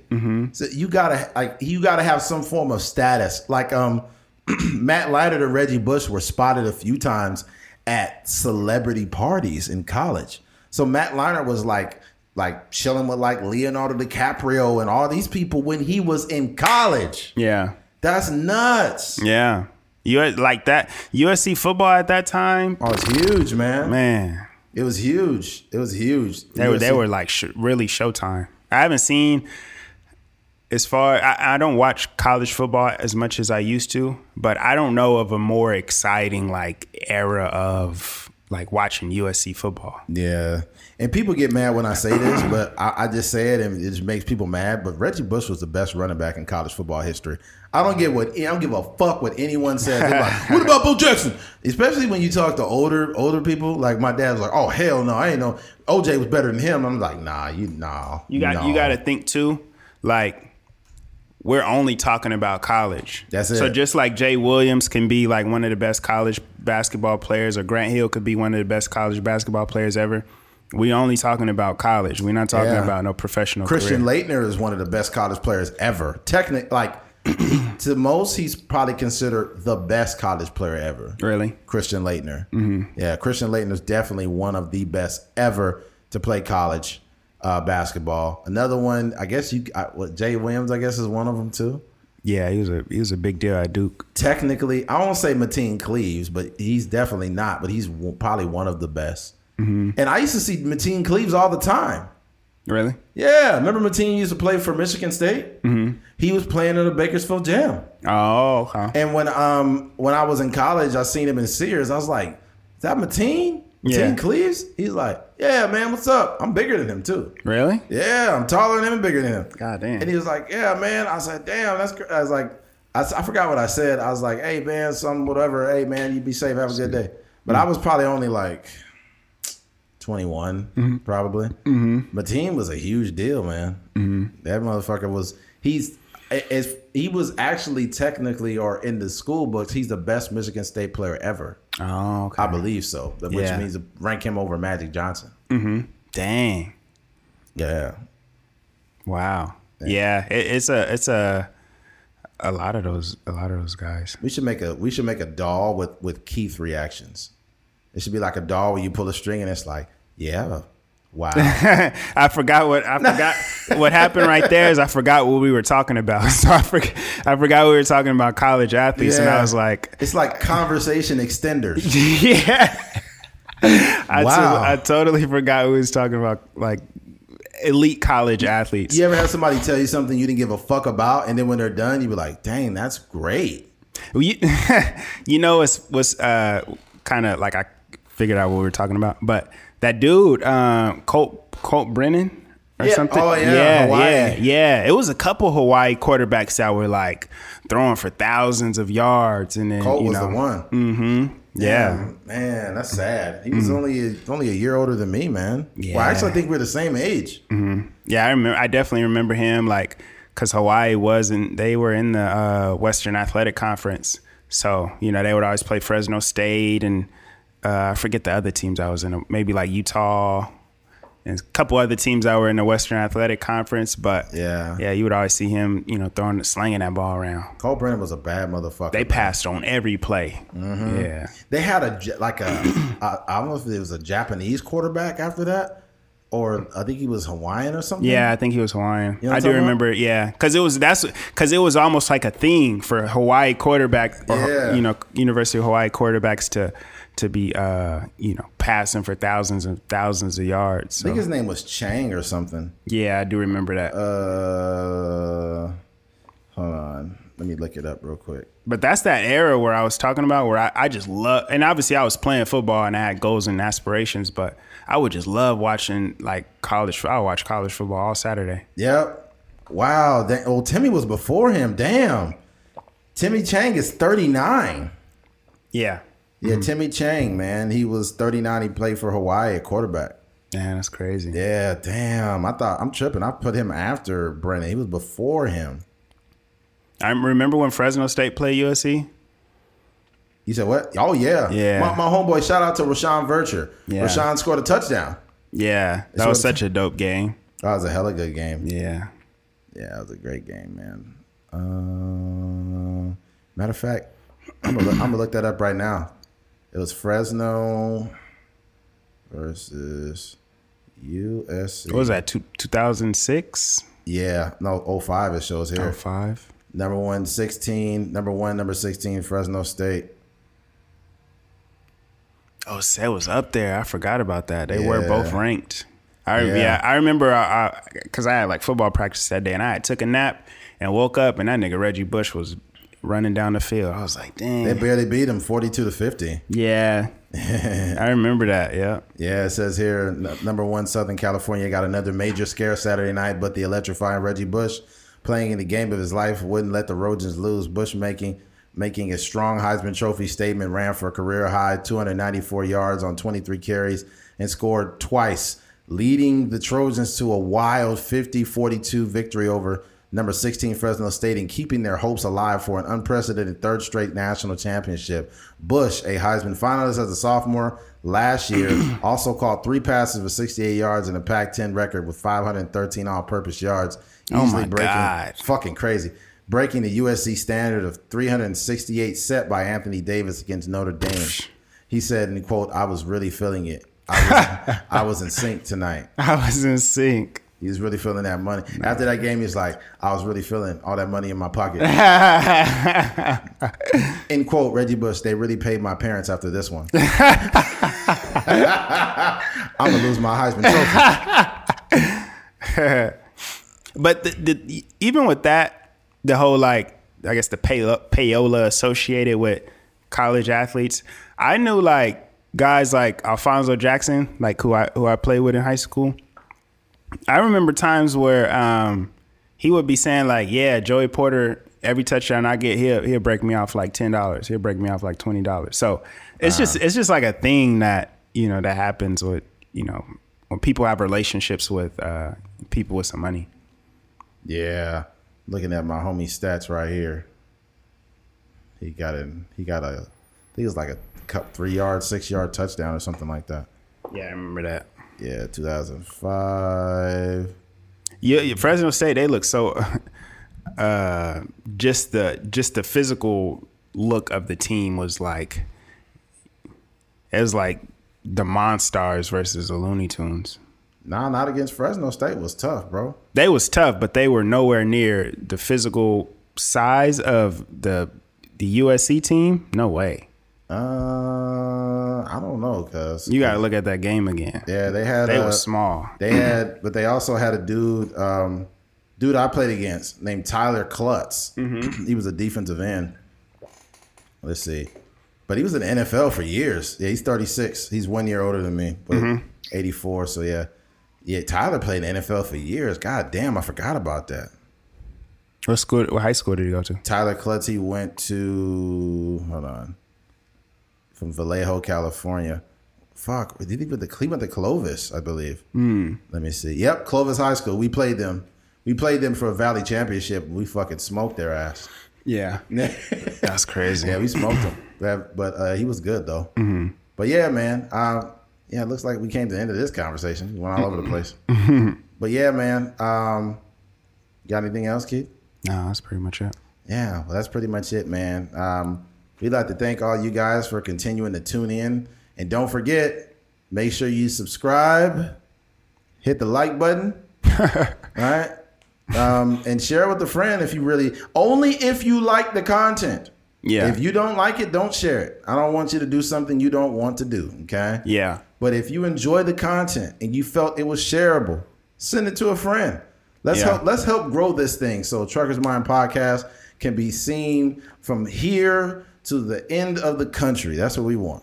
You what also happens is you get those bragging rights. There you like, go. yo, I was a day one. I was listening to the Truckers Mind Podcast when they had 100 listens on every episode or something like that. Yeah. So, that's something that, a cool little nugget you can have. Oh yeah, most definitely, man. We know who our day ones are, man. We look at the analytics. Mm-hmm. We appreciate you guys. We see who's filling us on there. And it's like, I know what I love about the listeners that's a part of this like tribe or this culture, this podcast, is the fact that I know we say things that they don't agree with. Right. Mm-hmm. I know that we probably say stuff. They're like, "Oh God, Eddie, shut the fuck up." Right. Yeah. But at the same time, they don't discredit my whole character or Keith's whole character because they simply don't agree with one thing we said. Yeah. So it says a lot about the people that keep coming to this podcast, how they could disagree and continue to stay listening. I love people like that. I think that's the type of listener we would want, though. Right. Like people like us. That can not necessarily agree with something or don't have to necessarily believe in something, but still can consume it and, create their own opinion. Definitely. Most definitely. Like I actually don't like coleslaw, but if you like coleslaw, that's cool. But I don't think we'll be friends. But I think that we could definitely agree to disagree on the coleslaw. I like coleslaw. Well, you can be Keith's friend. I ain't fucking with you. I'm like Big Sean. I ain't fucking with you. You eat coleslaw? I ain't fucking with you. You little dumb slaw. I ain't fucking with you. I seen you sitting there eating coleslaw, making me sick. I went to Pittsburgh once, and I remember on the Food Network, it was one of them shows where, you know, they go to the different places and they're trying to find the best sandwiches and hamburgers across the country. I don't know if it was Guy, but it was one of those kind of Diners, shows. drive-ins, and dives. Yeah, so it was, this sandwich is gangsta. How the fuck is the sandwich gangsta, bro? That I feel like he's also like a chameleon. Right. Yeah, so he'd be in Crenshaw like, right. What's up, cuz? Oh, dang. That's crazy. He does do that. When he like goes to like a Mexican restaurant, he changes what he says. Hasta la vista. Like, this sandwich is adios, muchacho. Oh my gosh. Man. Yeah. He'll be at a black barbecue spot like, this chicken is so Al Green. Oh man. That sounds crazy. Oh, I'm sorry, man. Go ahead.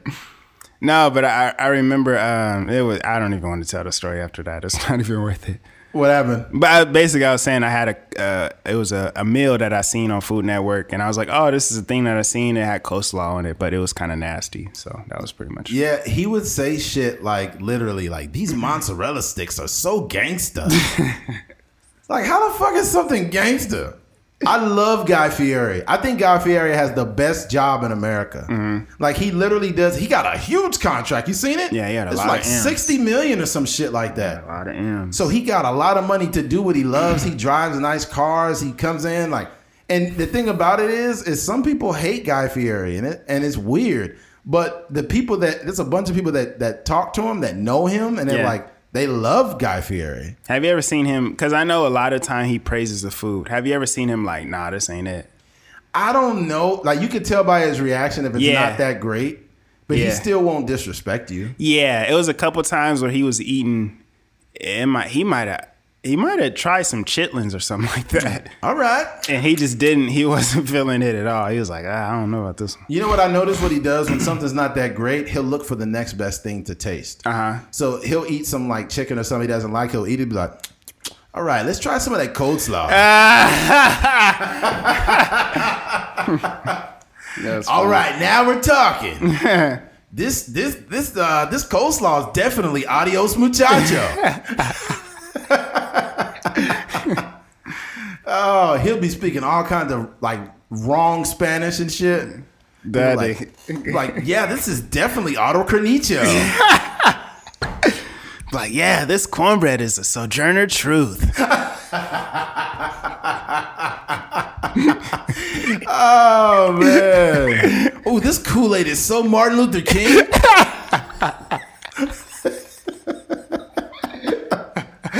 Oh man. Oh man. But yeah, he's kind of a chameleon. If anybody watches Diner Drivers and Dives, go to like the seasons. Sometimes I binge watch it. I'm not gonna lie, because I love that show so much, and I love food. Mm-hmm. Like the number one channel with me has to be, like honestly now I don't even have cable. I turn my shit off. But I can still watch like episodes of Diners, Drive-Ins, and Dives and all that. And like my favorite shit is the Food Network. I grew up watching Julia Childs. You know who Julia Childs is? I'd have to see her. She's an old school cook, and she has a weird voice. She's like, today what we're going to make is some raspberry cooking, and it's really good. Like that's what I'm like, yo, I don't know what the fuck. I used to love the Food Channel. I used to watch what's the racist lady? The racist lady, the white lady. She's from the South. Oh, the one that had the cookware? Yeah. Oh my God. I can't think of her name, but fuck. Oh man. See, this is why Google is important. Yeah. Because you don't want to just be saying stuff without like context. Mm-hmm. Hold on, I'm gonna look it up here. Yeah, you gotta find that star. See, Keith, you gotta, good thing we got Google, man, because if you don't, Paula Deen. Paula Deen, yep. Paula I used to Deen. love watching Paula Deen. I don't mind Paula Deen. I think that Paula Deen, like the way she, I don't know, the way she spoke about it, like I think people can change. If you believe that people can change, then you shouldn't hold something over their heads forever. Yeah. And she's really old, and I feel like racism was like as American as apple pie at that time. So it's almost like if you go back far enough for me, you're gonna hear me using the F word that rhymes with maggot, right? And you're gonna hear me saying the B word with regards to women and stuff. Rhymes with itch. Yeah, rhymes with itch. And the thing about it is like that's it's ignorant, but I don't like to hold people to their past. But if you have not changed, then it's like don't try to apologize now. Like you still racist. You know, I would have to see. I didn't see the statement or whatever she made, but I know some people apologize for getting caught versus apologizing for what they're doing. True. And I don't want to like put any sort of like. You could tell though. Yeah. It depends. Like if Paula Deen, if she apologized and just like you could tell she still hadn't changed. Like I have no problems with people of color. I've never once had any issue with a nigger or anyone else. I get along perfectly fine with colored people. I've never had any issues. You'd be like, oh my God. Like being called the N-word, yeah, that's offensive, but I think it's more offensive to be called colored. Yeah, for sure. You're like, motherfucker, you called me colored. I'm not a crayon, motherfucker. I'm sorry for calling you a nigger. Can I be invited to the barbecue now, like Joe Biden? There ain't nobody let Joe Biden in the fucking barbecue. And you can imagine Guy Fieri, he eats like cornbread, like, woo, this cornbread is colored. Oh, man. It's got colored people written all over it. Gangsta colored people. Did you ever hear that Smokey Robinson song?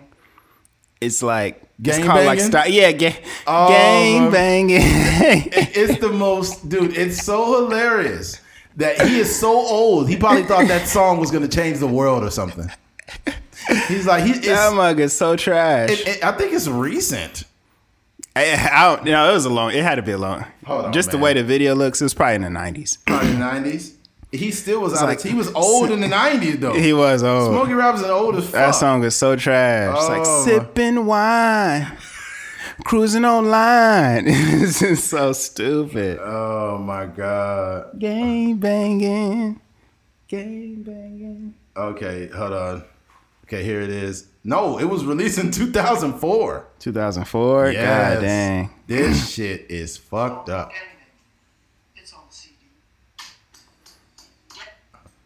Nah, let me play it. Oh, I you can gonna play. You got it? Yeah, I'll hook it up real quick.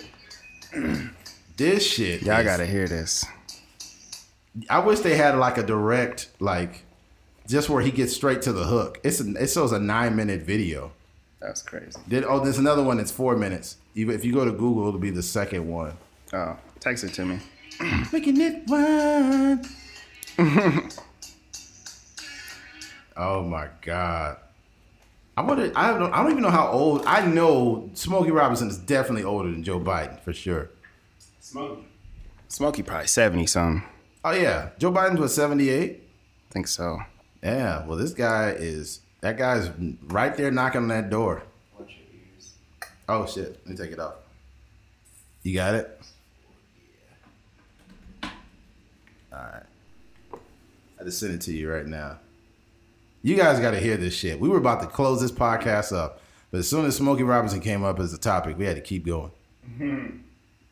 Jeez. Turn it up. Turn it up. All right, you good there? Hold on. It sounds weird, man.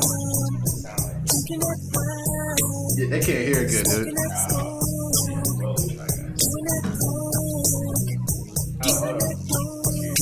Oh, it's too loud. That's too loud. So you gotta turn that shit down. You hear it now? I'm sorry. The quality of video sucks, man. Here, listen. It sounds fucked up, dude. It doesn't sound good.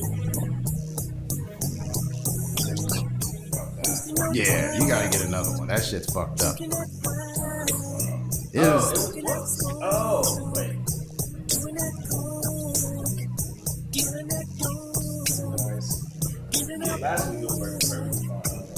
Your mic is way the fuck behind you. I don't think people can hear you talking. Fuck it, man. You guys get it. That shit sounds terrible, dude. It sounds like it's underwater. Yeah. But yeah, go ahead. Pull it, but be careful because that shit sounds. I'll just leave it in there. You leave it in? I think when we played the Carl Nassib clip, it was working perfectly fine. It was decent, but Yeah. I think that audio's fucked up. Who knows? Who knows, man? Yeah. But yeah, there's that, man. We'll go ahead and wrap this thing up. If you made it to the end of this podcast, man, we appreciate you. Thank you for listening to a Trucker's Mind podcast. I'm Eddie McGee. It's your boy K Fings. We're out of here. Peace.